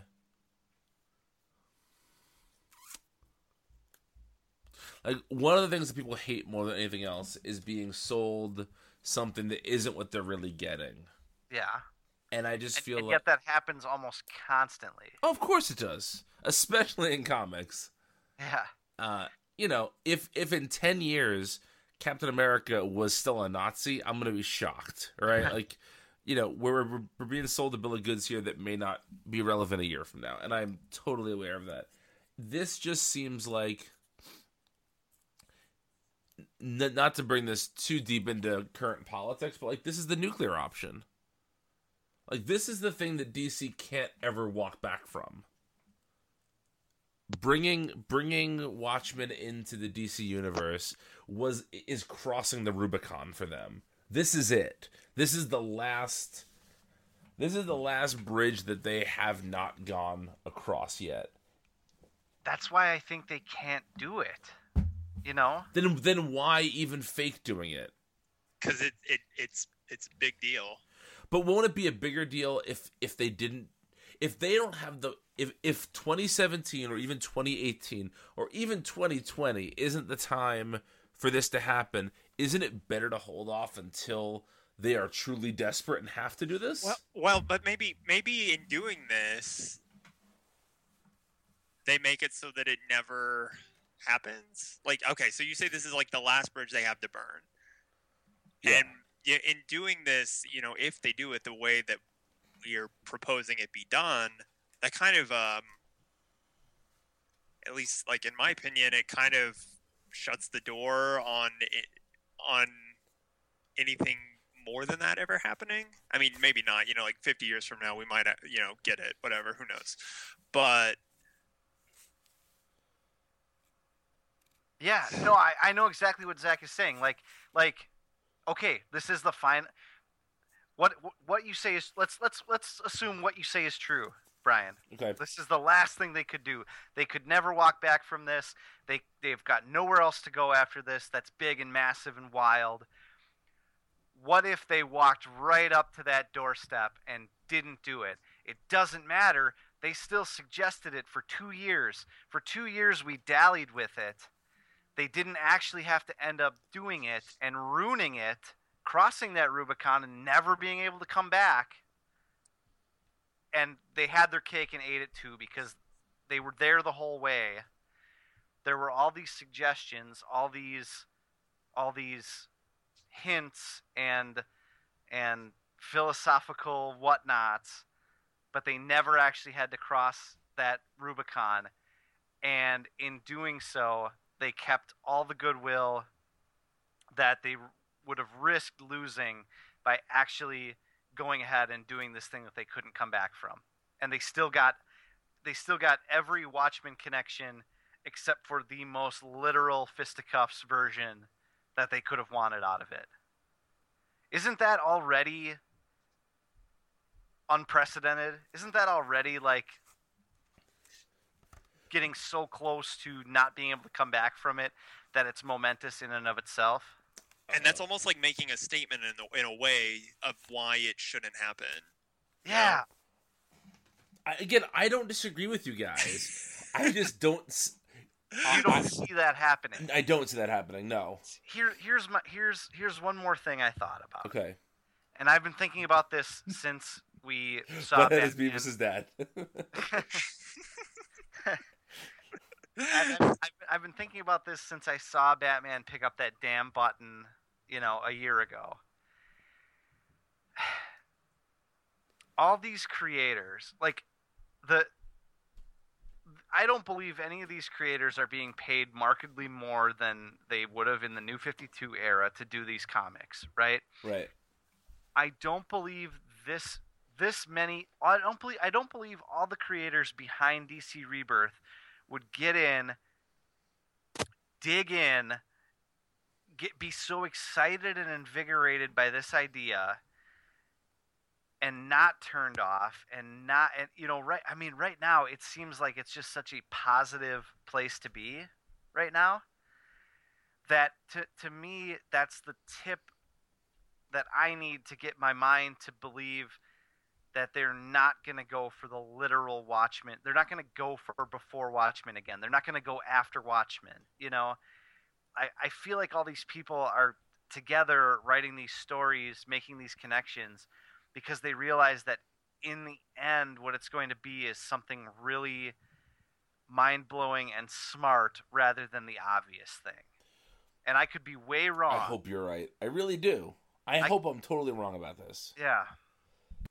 I mean, I've been fooled a million times, and I'm letting myself get fooled again. But I watch CSI. I know I won't be fooled again. yeah! I don't watch CSI, by the way. I just wanted to put that out there. It's okay if you ever have. Well, when I was in college, I watched it every now and then. Anyway, it's another cultural touchstone. Yeah. Can we put a button on this button conversation for now? We might, because next week we're going to do the same thing again. It's wonderful, isn't it? It is. Yeah. Next week, it's literally going to be like the comedian reaching with an outstretched hand, shaking his hand, and this is all going to have been for naught. I'm a rapist. Yeah. That's not funny. Yeah. No, it's not. It's not funny, but it's true. He is. He is. It happened. Instead of his usual button, he's going to be wearing a button that says "I killed Kennedy." Oh God. That's canon, dude. That's canon. Yeah. All right, so let's do this. I'm going to pick out a couple of books. I have a feeling we're not going to have much to say about it, and we just each get to say one sentence about them. Then we'll dig into the rest of them. Okay? Yeah, I like that. All right, Aquaman number 21. Zach.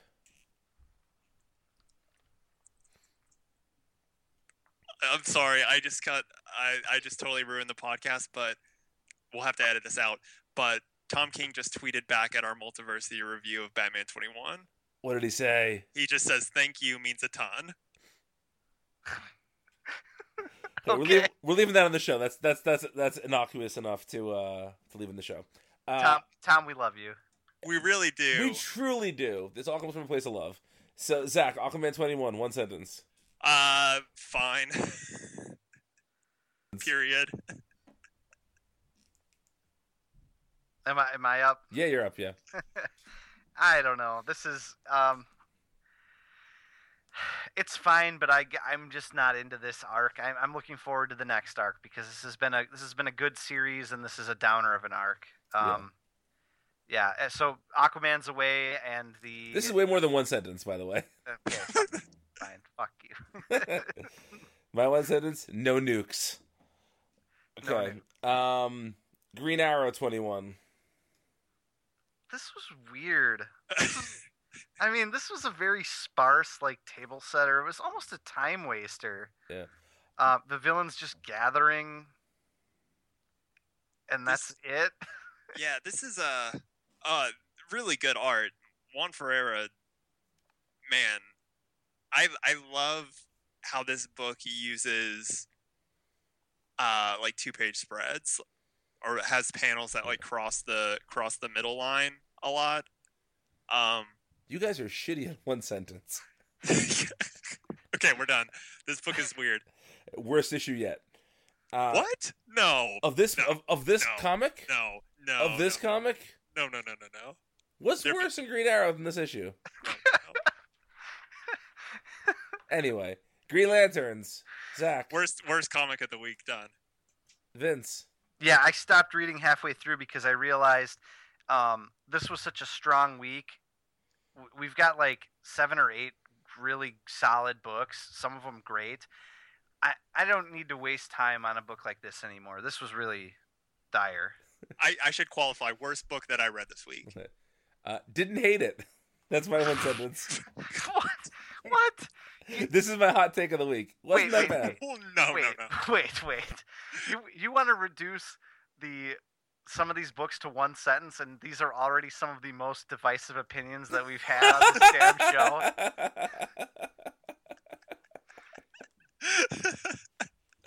Didn't hate it. I feel like we're just gonna leave it at that now. All right. Justice League number 19. Yeah, and the What girls is this finale book? was really good too. No, it wasn't. No, it wasn't. Justice League 19, Wilkerson. Overly wordy, boring. I'll try again next arc, but they really need to do something about Justice League because this is way more boring than their flagship title should be. Zach? Where's Brainiac 5 and is Lex Luthor's daughter a Martian? She has the green head cone thing. She does. That's not explained. It is not explained. Is it going to be explained? Never. Who is Molly? Molly's a wonderful drug. My one sentence is snooze with 100 O's in there. Who gives a shit? The art was good. Yeah, 10 out of 10 good costumes. Trinity number 8. What is happening with this book? That's my one sentence. This was why did this issue exist? Yeah, my sentence was going to be waste of ink. Yeah. I mean, Emmanuel Lupacchino art, which is always good. Yes. But like but literally this is like Clark telling Bruce and Diana about it's Clark reading Action comics to them. Yeah, Well, reading it's- action comics to them and them promising not to tell anyone else. And then before he subsequently goes and tells everyone in every other Superman book. Yeah. And then the final panel is like the millionth time we've seen Mr. Oz ominously watching Yeah. on his monitor. Like, I swear we've seen that a million times. And does this mean that he literally has monitors that could look like? Does he have a monitor in my ass right now? Because how is he seeing like close-up shots of Superman saying, "We got to keep this on the down low, guys, because if anyone finds out, they're gonna freak out." All right, Like, so this okay. is my this is a very multiversity centric reference here. Whenever I see him watching on the monitors, I just in my head I hear Ulysses Farinas singing that creeping song. Do you remember that song he posted on our comments? The like reggae song he wrote. Creeping, Creeping creeping in my room. keeping all the little tunes for you. Exactly. Yeah. Yeah. That's what I This hear. is the last time I'll see you tonight, 'cause I'm creeping in your room. Yeah. I love that song. It was my top song of that year. Zach, you know what we're talking about? No, I don't. Ulysses Farinas years ago commented on an article that mentioned him. It was one of my reviews. Oh, was it one of your reviews? Okay. Yeah. And he 'Cause mentioned like, "Hey guys, I wrote this reggae song." And they just put it in the comments. Can I tell you what it was? Sure. This is a huge diversion. What I is re- this show if not a series of diversions? Yeah. But we always come back to a convergence. What do you do? I believe I reviewed one of his Judge Dredd books. Okay. I think it was Judge Dredd, and I gave it a really good review, like an 8 out of 10 or something. But I had a throwaway line in there about like previously I was only familiar with Ulysses Farinas in like a creator-owned alternative comics sense, you know. Uh-huh. And seeing him on Judge Dredd was really something. And I thought it made me think, wow, I wonder what he does next. You know, I wonder where he goes next after this. And I don't know if he like took it wrong or if he was just being playful, you know. But he was like, well, next I'm gonna be a reggae artist, and then he had this song, you know. And I was like, oh, is he like mad at me because I'm like, I meant it in a complimentary way, but Right. Does he think I'm like reducing him to like a product or something? You know, because that wasn't my intent. Man, the doubt-ridden world of a comic book reviewer. Yep. It's also really a Midwestern thing. Like I punch myself in the face daily for these perceived slights and things that. Anyway, creeping. Yeah. Ulysses Farinas, hot jams. It is a hot joke. All right. Zach will send you the link. It's amazing. Vince, did you page through Harley Quinn this week? I didn't read any of the main story. I full on read the Harley Loves Joker backup or Joker Loves Harley, whatever And the hell. how is it? it's fine. It's really regressive. I will fully admit that it's totally regressive for Harley Quinn because she's like fawning over the Joker, who's like tossing her fur coats but doesn't give a shit about her. Cares like she's trying to get him to rev the Harley up, to take a phrase from Batman the Animated Series, and he's not horny. He's only horny to watch Bruce on TV. Okay. So it is very like old school, regressive, very 90s early Harley story. But it looks really charming. The art's very throwback, Tim and Dini era type stuff. And for that, I will check it out twice a month in a backup fashion. Okay. And Batman interrupting sexy time is always fun. Batman Interruptus. Yes. All right. Let's. Did either of you even look at Odyssey of the Amazon? Of course not. I didn't even cast a glance its way. Nope. I actually went to. I fucking can't think of the name of the place from Eternal Sunshine of the Spotless Mind to have it erased from my memory. Yeah, you had Mark Ruffalo messing around. Exactly. Dancing in his underwear while I'm have that colander in my head. All right, let's try and keep this brief because we do have a long show to begin with here.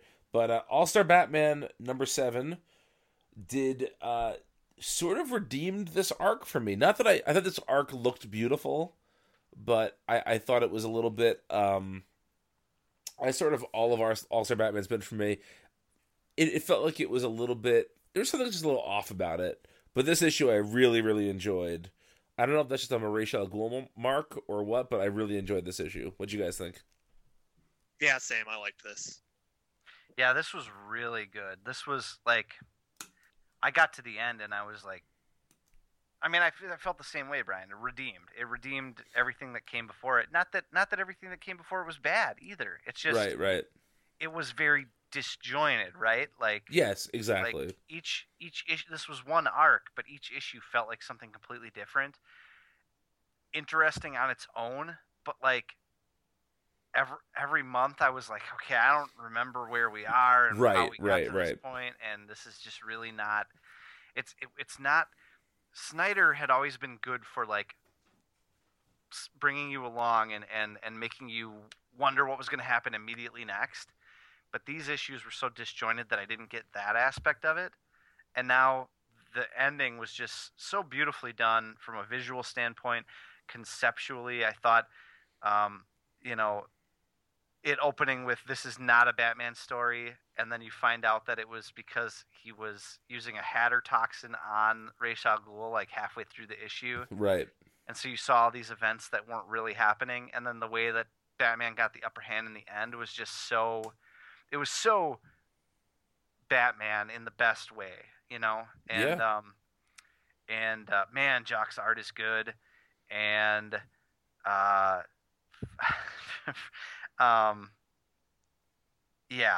just a really stellar end to this particular story. And we'll talk about the backup, but the backup that took Duke I never expected this. No, not at all. What is going on with Duke? I have no idea. I don't know either, but it's exciting. Yeah. It's giving him something interesting to do. Uh-huh. Yeah, I really want to reread this arc again, as a whole, see how it reads. And also the backup again as well. I don't know. This is a book that, you're right, Vince. Usually Snyder books, I think, kind of lend themselves to the serialized format. But this arc, I think both the main story and the backup would read better, like in one sitting. Yeah, I agree with that too. Yeah.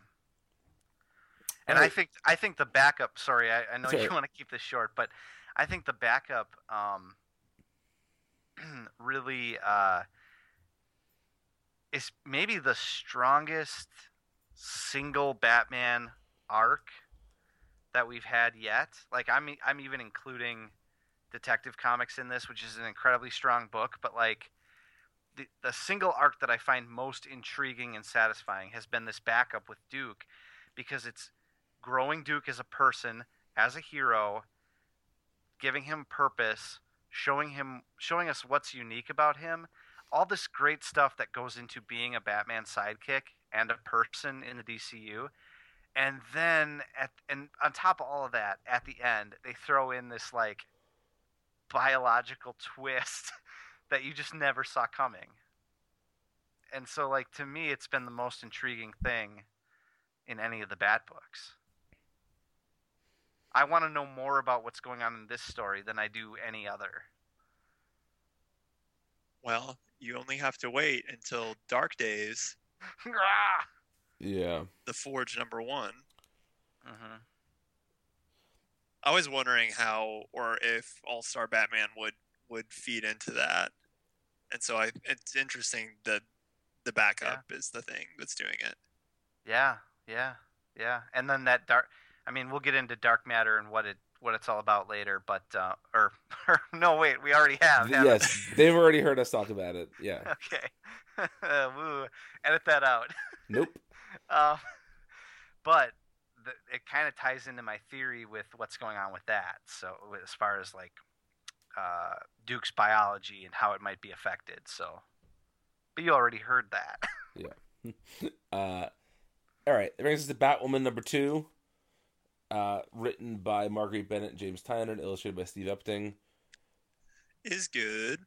It's good, yeah. I actually don't have that much to say about this issue. Although I really, really enjoyed it.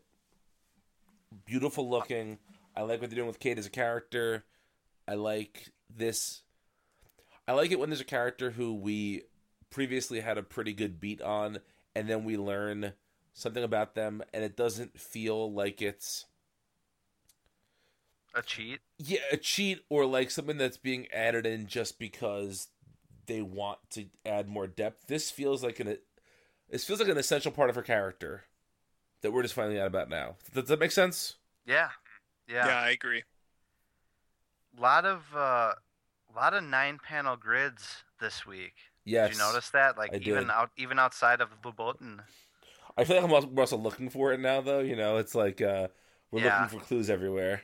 But Frank Avila had them in the All-Star Batman backup. Batwoman has them. Nick Fury over at Marvel had it. Just, I'm going to go across the aisle here and haven't read it yet. I can't wait to read it, though. It's really good. Yeah, I can't wait. But just tons of 9-panel grids everywhere. Everybody's feeling the Gibbons love. And not that he was the one, right. Not that he was the first one to ever use a 9-panel grid, but I just mean like, yeah, the reverberations. Yes. Cave Carson is a cybernetic eye, #7. A perfect Superman story. Yeah. Yeah. And a really good Cave Carson issue. Yes. Michael Oeming doing the best work of his career here.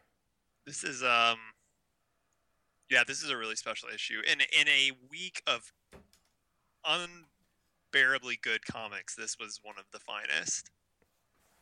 Yeah.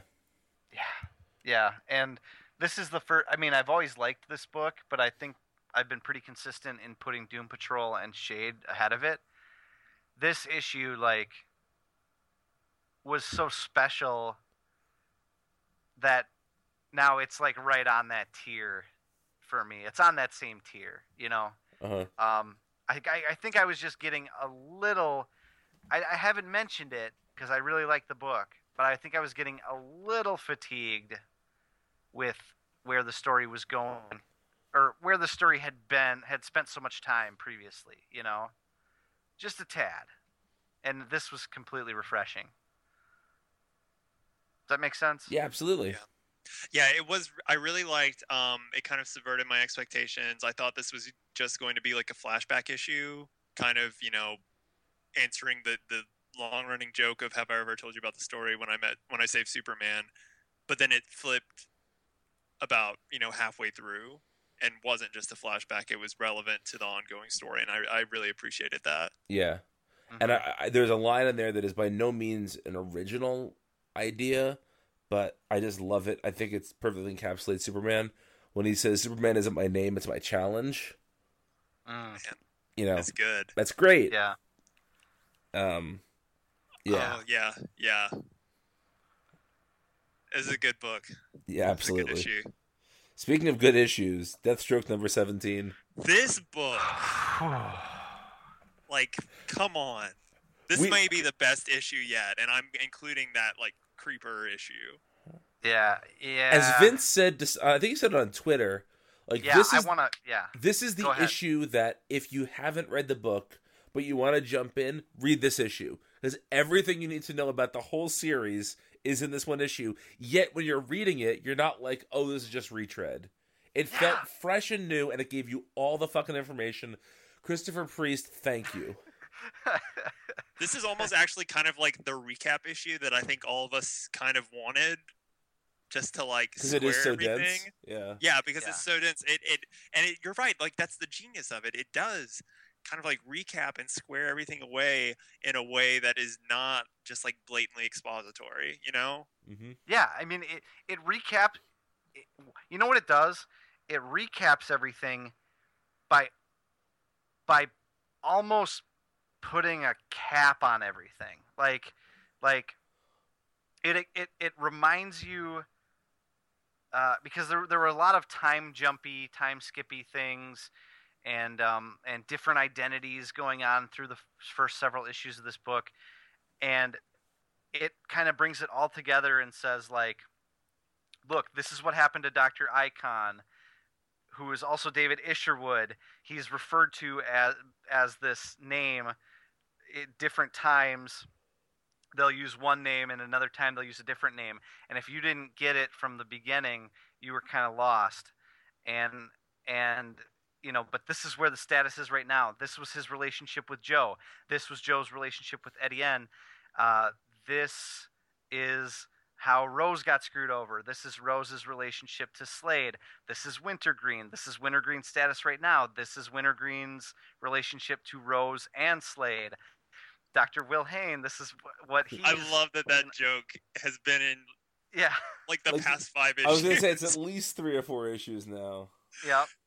And it's explaining all of this stuff in such a streamlined fashion, but it's not just re-showing you things.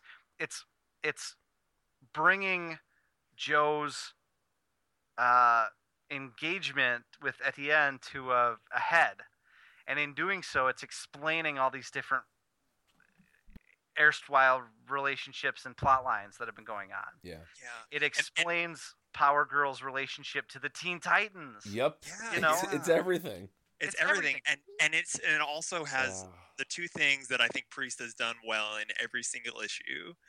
He highlights how much of just like a bastard Slade is, and he ends on a brilliant cliffhanger. Yes. Yeah. Good God. And then I'm staring into the camera right now and I'm pointing and I'm saying, you, dear listener, if you're not reading Deathstroke, pick up Deathstroke number 17. Start there. Don't worry that you're like late. Don't feel like you have to go back and catch up on everything before you can get to this, because even though you should, I just want you to support this book right now. This is the best time too, because we're about to hit a radically different status quo that looks extremely interesting. yes. Yep. And Joe Bennett's art kicks ass. Yes, so it does. Oh my goodness, Yes, this is so good. It's an embarrassment of riches. I just can't believe that this book is a thing. This is like saga level stuff. Yeah. You know? It really is. It truly really is. This is the saga of DC Comics right now. Did It's any of the you guys saga. watch? Metal Gear Solid. It's Yeah. Did either of you guys watch Are You Afraid of the Dark on Nickelodeon when you were kids? Somewhat. The constant like Vilhane thing reminds me of. Do you remember the character Sardo on the show? Everyone would call him Mr. Sardo, and he'd say, "That's Sardo, no Mr. accent on the dough." Like he was like a recurring character. I know the more obvious reference is the Frankenstein or whatever from Young Frankenstein, but in my mind, and I know Christopher Priest, who was a grown ass man in the early '90s, was not watching Are You Afraid of the Dark, but that's where my mind goes every time. These are the deep cuts that the listeners come for. Exactly. Oh man, Camp Anawana, we hold you in our hearts. When I think about you, it makes me want to fart. Nightwing number 19. Tim Seeley, Javier Fernandez, and who's Minkyu Jung or Young. Yes. Yeah. Another really good Nightwing issue. It was good. It was really good, but it was also not much more than what we already got the issue before. Agreed. This one I will felt a say little bit that. like a filler issue. Yeah, it was fine. It's fine. I mean, if you're reading Nightwing, no reason to stop. It's a great book, but it really didn't move the needle that much forward. Especially you'd think that introducing Dr. Hurt in this issue. He was teased before, but this is the first full issue with Dr. Hurt in it, right? Yes. Yeah. And yet he didn't accomplish much more than the sort of hints we had been getting towards him. Right. You know? Yeah. I will say this though, it was awesome to watch Sean. So Dick and Sean went undercover to Egypt to track down Dr. Hurt, and Sean is kicking ass. Sean's an awesome. This issue made me like Sean a lot, but then she's kicking ass, but then she's also almost constantly getting crushed and Yeah. you know, not like a damsel in distress, but just very much the target of assassination to a comical degree. Yeah. Zach, anything to add? No, yeah, this issue is kind of more of the same, but what the same is very good, so no complaints. All right. That brings us to Super Sons number 3, written by Pete Tomasi, illustrated by Jorge Jimenez. Amazo bots everywhere. It's amazing how this book can be simultaneously so fun and just abysmally dark. Yep. Very dark. Very dark, but not in it's not dark and grim and gritty. It's dark and funny. Yeah. You know. My favorite scene, even though it's so cliche, was when Damien and John were arguing and they're like, "Now!" And then they bust out to attack them. I just love shit like that. Yeah. Oh man, Damien and John are the new they're the power couple. They're the power couple of Absolutely. comics. Man, they're so fun. Is it Toddler Titans? Come on. Man, this book is so good. Tomasi has their voices down so perfectly. Yeah. So perfectly. Let's just keep rolling along here. Superman 21. Tomasi and Gleason. They're still back man, at these you. These guys, what are they doing? I love in this how Damien's fake name was Garth. Garth, which makes him the third member of the Teen Titans named Garth. Yes, it does, which is the best part. Yeah. Party on, John. Party on, Garth. Isn't it funny how Damien has essentially become a core member of all the Superman books now? That's true. I'm okay with it. I love it. Damien's great. Anybody that doesn't like Damien, you got a problem with Damien, you got a problem with me. Agreed. Remember when he was the most hated character in the DC universe? Never understood that. Never. Not Me for neither, one. but I really can't imagine it now. Yeah. You know. This book's very good. I did want to say a couple of things here. Obviously, we were questioning last time whether Grandpa Dude was really evil. He's evil. He's evil. That makes me kind of sad. It does make me kind of sad. Is the granddaughter evil? Well, too? that was my question. Do you think she's evil? I don't know. I don't want her to be. Neither do I. What if they're I'm not, totally convinced of whether or not they're being controlled by whoever this mustache not comedian man is. Right. Yeah. Whoever this humorist. How his name is the humorist. He's just a slightly more sardonic comedian, you know? And how is he using... Is Dave Barry? Oh, sorry. Go ahead, Zach. Oh, I just... How is he using crypto as a spy camera? Yeah. When did that happen? Oh, didn't Crypto get eaten by? He got eaten by the Eradicator, but I don't see how those Eradicator, would be yeah. Oh, but then he came out of that. connected. He Yeah, busted up. that's what I'm saying. But I'm wondering if it's like connected. Oh, okay. There'll be Interesting. like a 6-issue arc where they revisit the Eradicator over in Dan Jurgens' Action, where they'll explain that all for you. Yeah. Through 3 months of issues, so Yeah. don't worry about it. I Can really you go back and edit Dave Barry to Paul Reiser? I know Dave Barry's a better pull there. I want to make a parenthood joke though. A what joke? A parenthood joke. Oh, okay. Or fatherhood. Okay, that's fair. That is fair. So just go edit that. Make some Sure. magic. Do it right now. Okay, doing it. I did enjoy Superman using a Ferris wheel to capture the squid and then calling Aquaman. Let's imagine that phone call. Like, hey, Arthur, what are you doing right now? You got a minute? That was fun, though. Yeah, overall, though, a really fun issue. And I'm going to bet that Grandpa is evil, but Granddaughter is not. Mm. Maybe that's just me hoping. Mm-hmm. Beyond hope. I'm going with Zach. They're under some sort of control. She's not really a superpowered being. Oh, did you catch the wooden leg from the? Yes. What was that? From the Darwin Cook, the New Frontier issue, the Dinosaur Island thing. Uh-huh. Yeah. Okay, so then why is that there? We need to unpack this. Well, because that place had like one of those squid things too, didn't it? Oh, it might have, yeah. Okay. Damn, who is this guy? Why does he call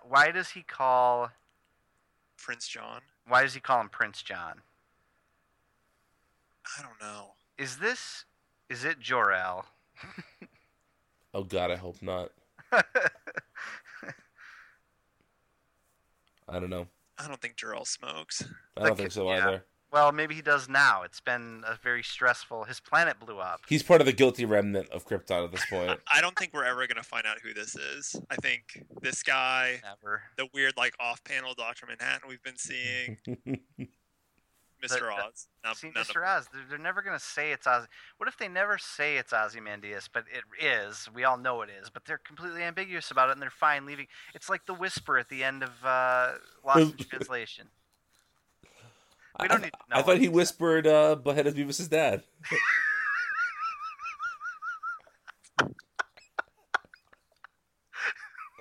Never change. All right, that brings us to Superwoman, number 9. This is the first issue of the new creative team. Yeah. Kate Yeah. and Steven Segovia. Yeah, I liked it. me too. I was expecting not to.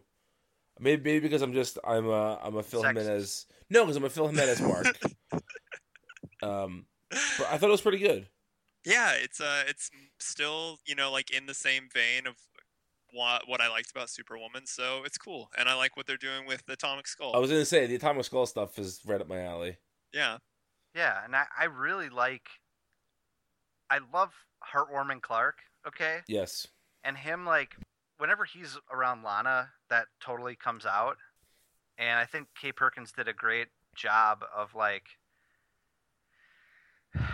him showing that he wanted Lana to continue to try to be Superwoman and that she's a hero that inspires him in some way.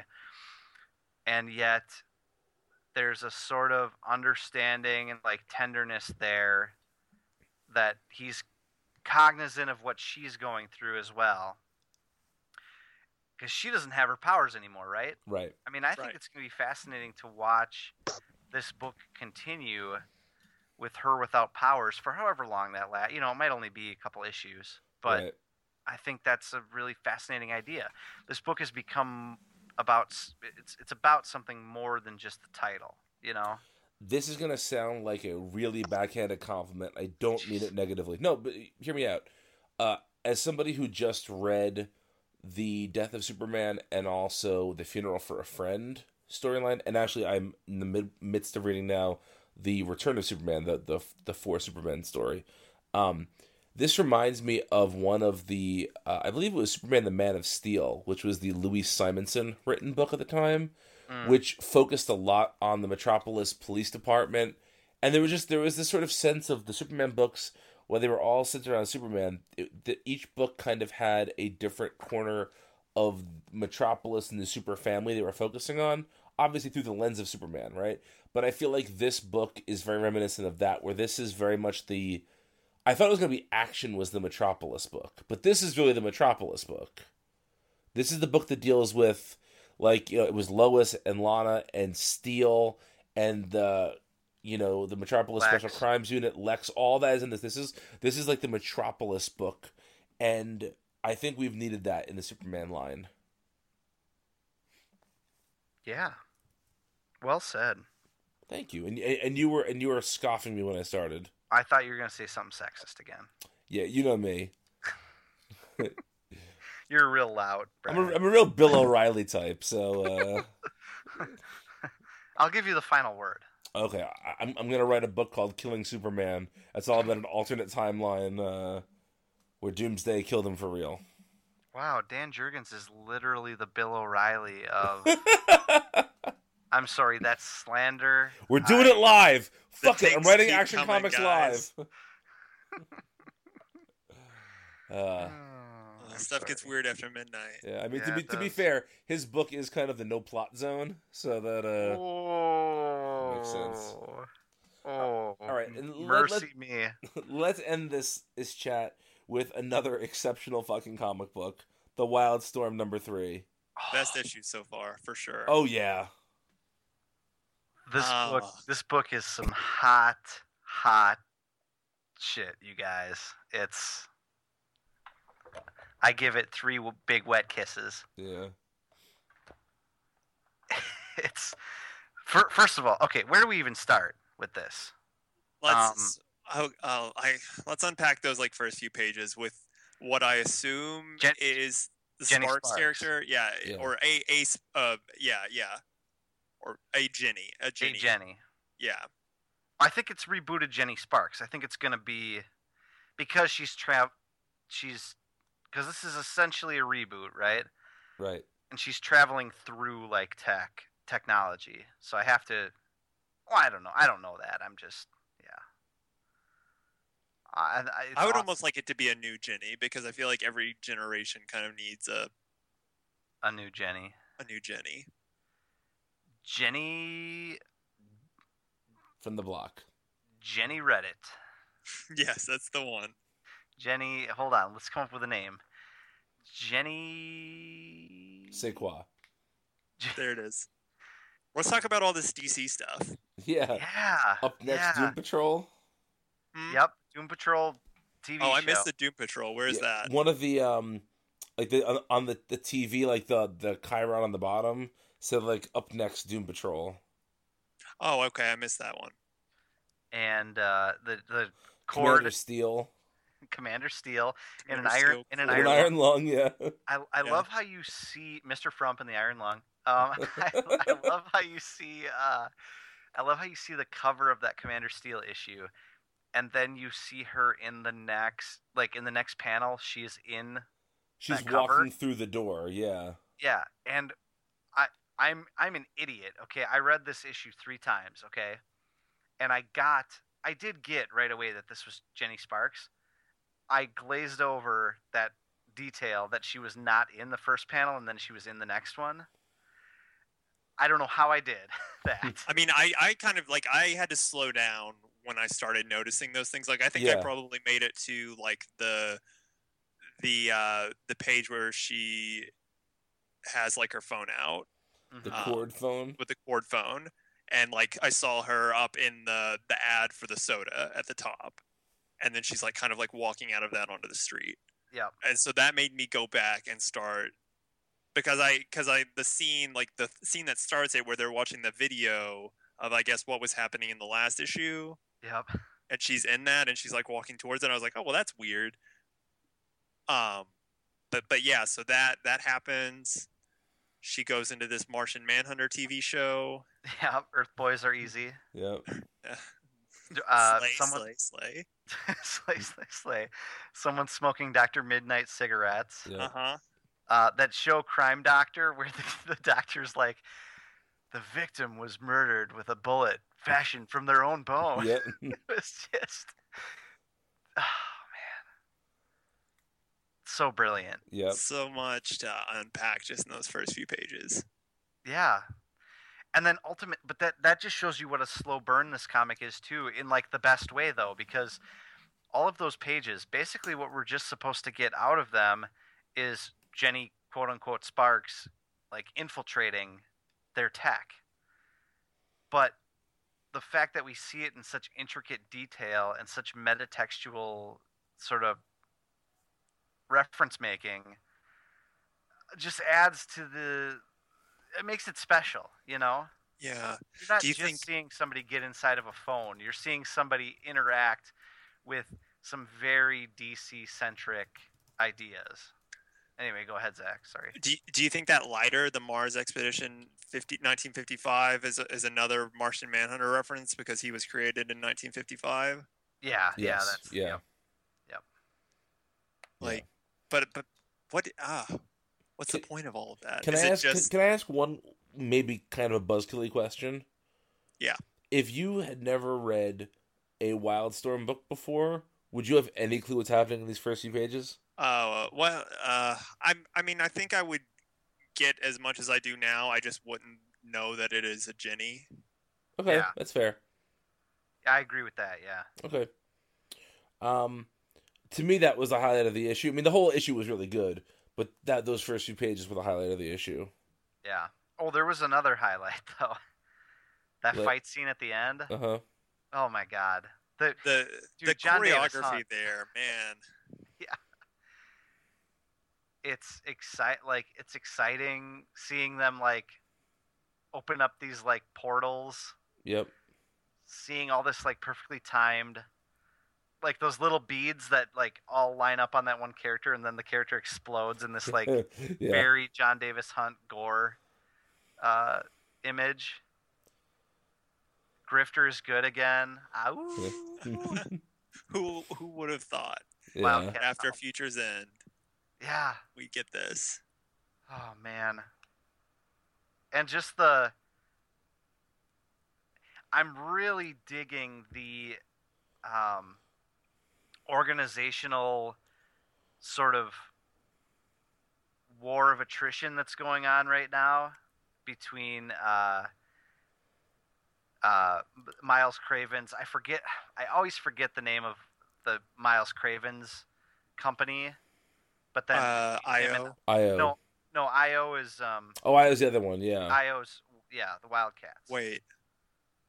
No. Right? No, because Miles Cravens was going to assassinate the main Halo guy. Marlowe. Halo's the one I couldn't remember. Yes. Halo is the quote unquote good one. IO is the bad one. Yes, you're right. I just can never remember Halo because Halo is a very good video game. It's not a organization that I'm going to remember. It's also a very fun Beyonce song. Yes, I can see your halo. Okay, we're not going to do that. And it's Angel Headwear. Huh? A What's Halo? that? Huh? It is Angel Headwear. That's correct. I don't. What's Like, an if angel? Yeah. You're an angel, pal. Aw. Yeah, this was my favorite issue of this book, hands down, and I cannot wait for the next issue. It did sort of bum me out when I realized that we are like an eighth of the way through the story, though. Almost. Yeah. I'm so interested in how the other books tie. I mean, I feel like this is, sometimes you have like a line of books that are supposed to tie together, but there are some that are clearly afterthoughts. Right. I feel like, just per Warren Ellis's nature, none of the 4 promised Wildstorm books are going to be an afterthought. Just because of what a slow, careful burn this is. So it may be 1/8 of the way through this story, but it's more like 48th or something. Right. That's fair. Yeah. All right, Oh, folks, that's our show for the week. It was a long one, but thank you for listening in. We will be back next week. It'll probably be another long show because of the button. But until then, please let us know what you think of these issues. Hit us up on Twitter. I am at Brian Isenap. I'm at VJ_OSTROWSKI. Go Milwaukee Bucks. And I'm at SirFox89. And Shorty, you're my angel. You're my darling angel. Good night. Fuck it, we'll do it live. Even though I'm 28, I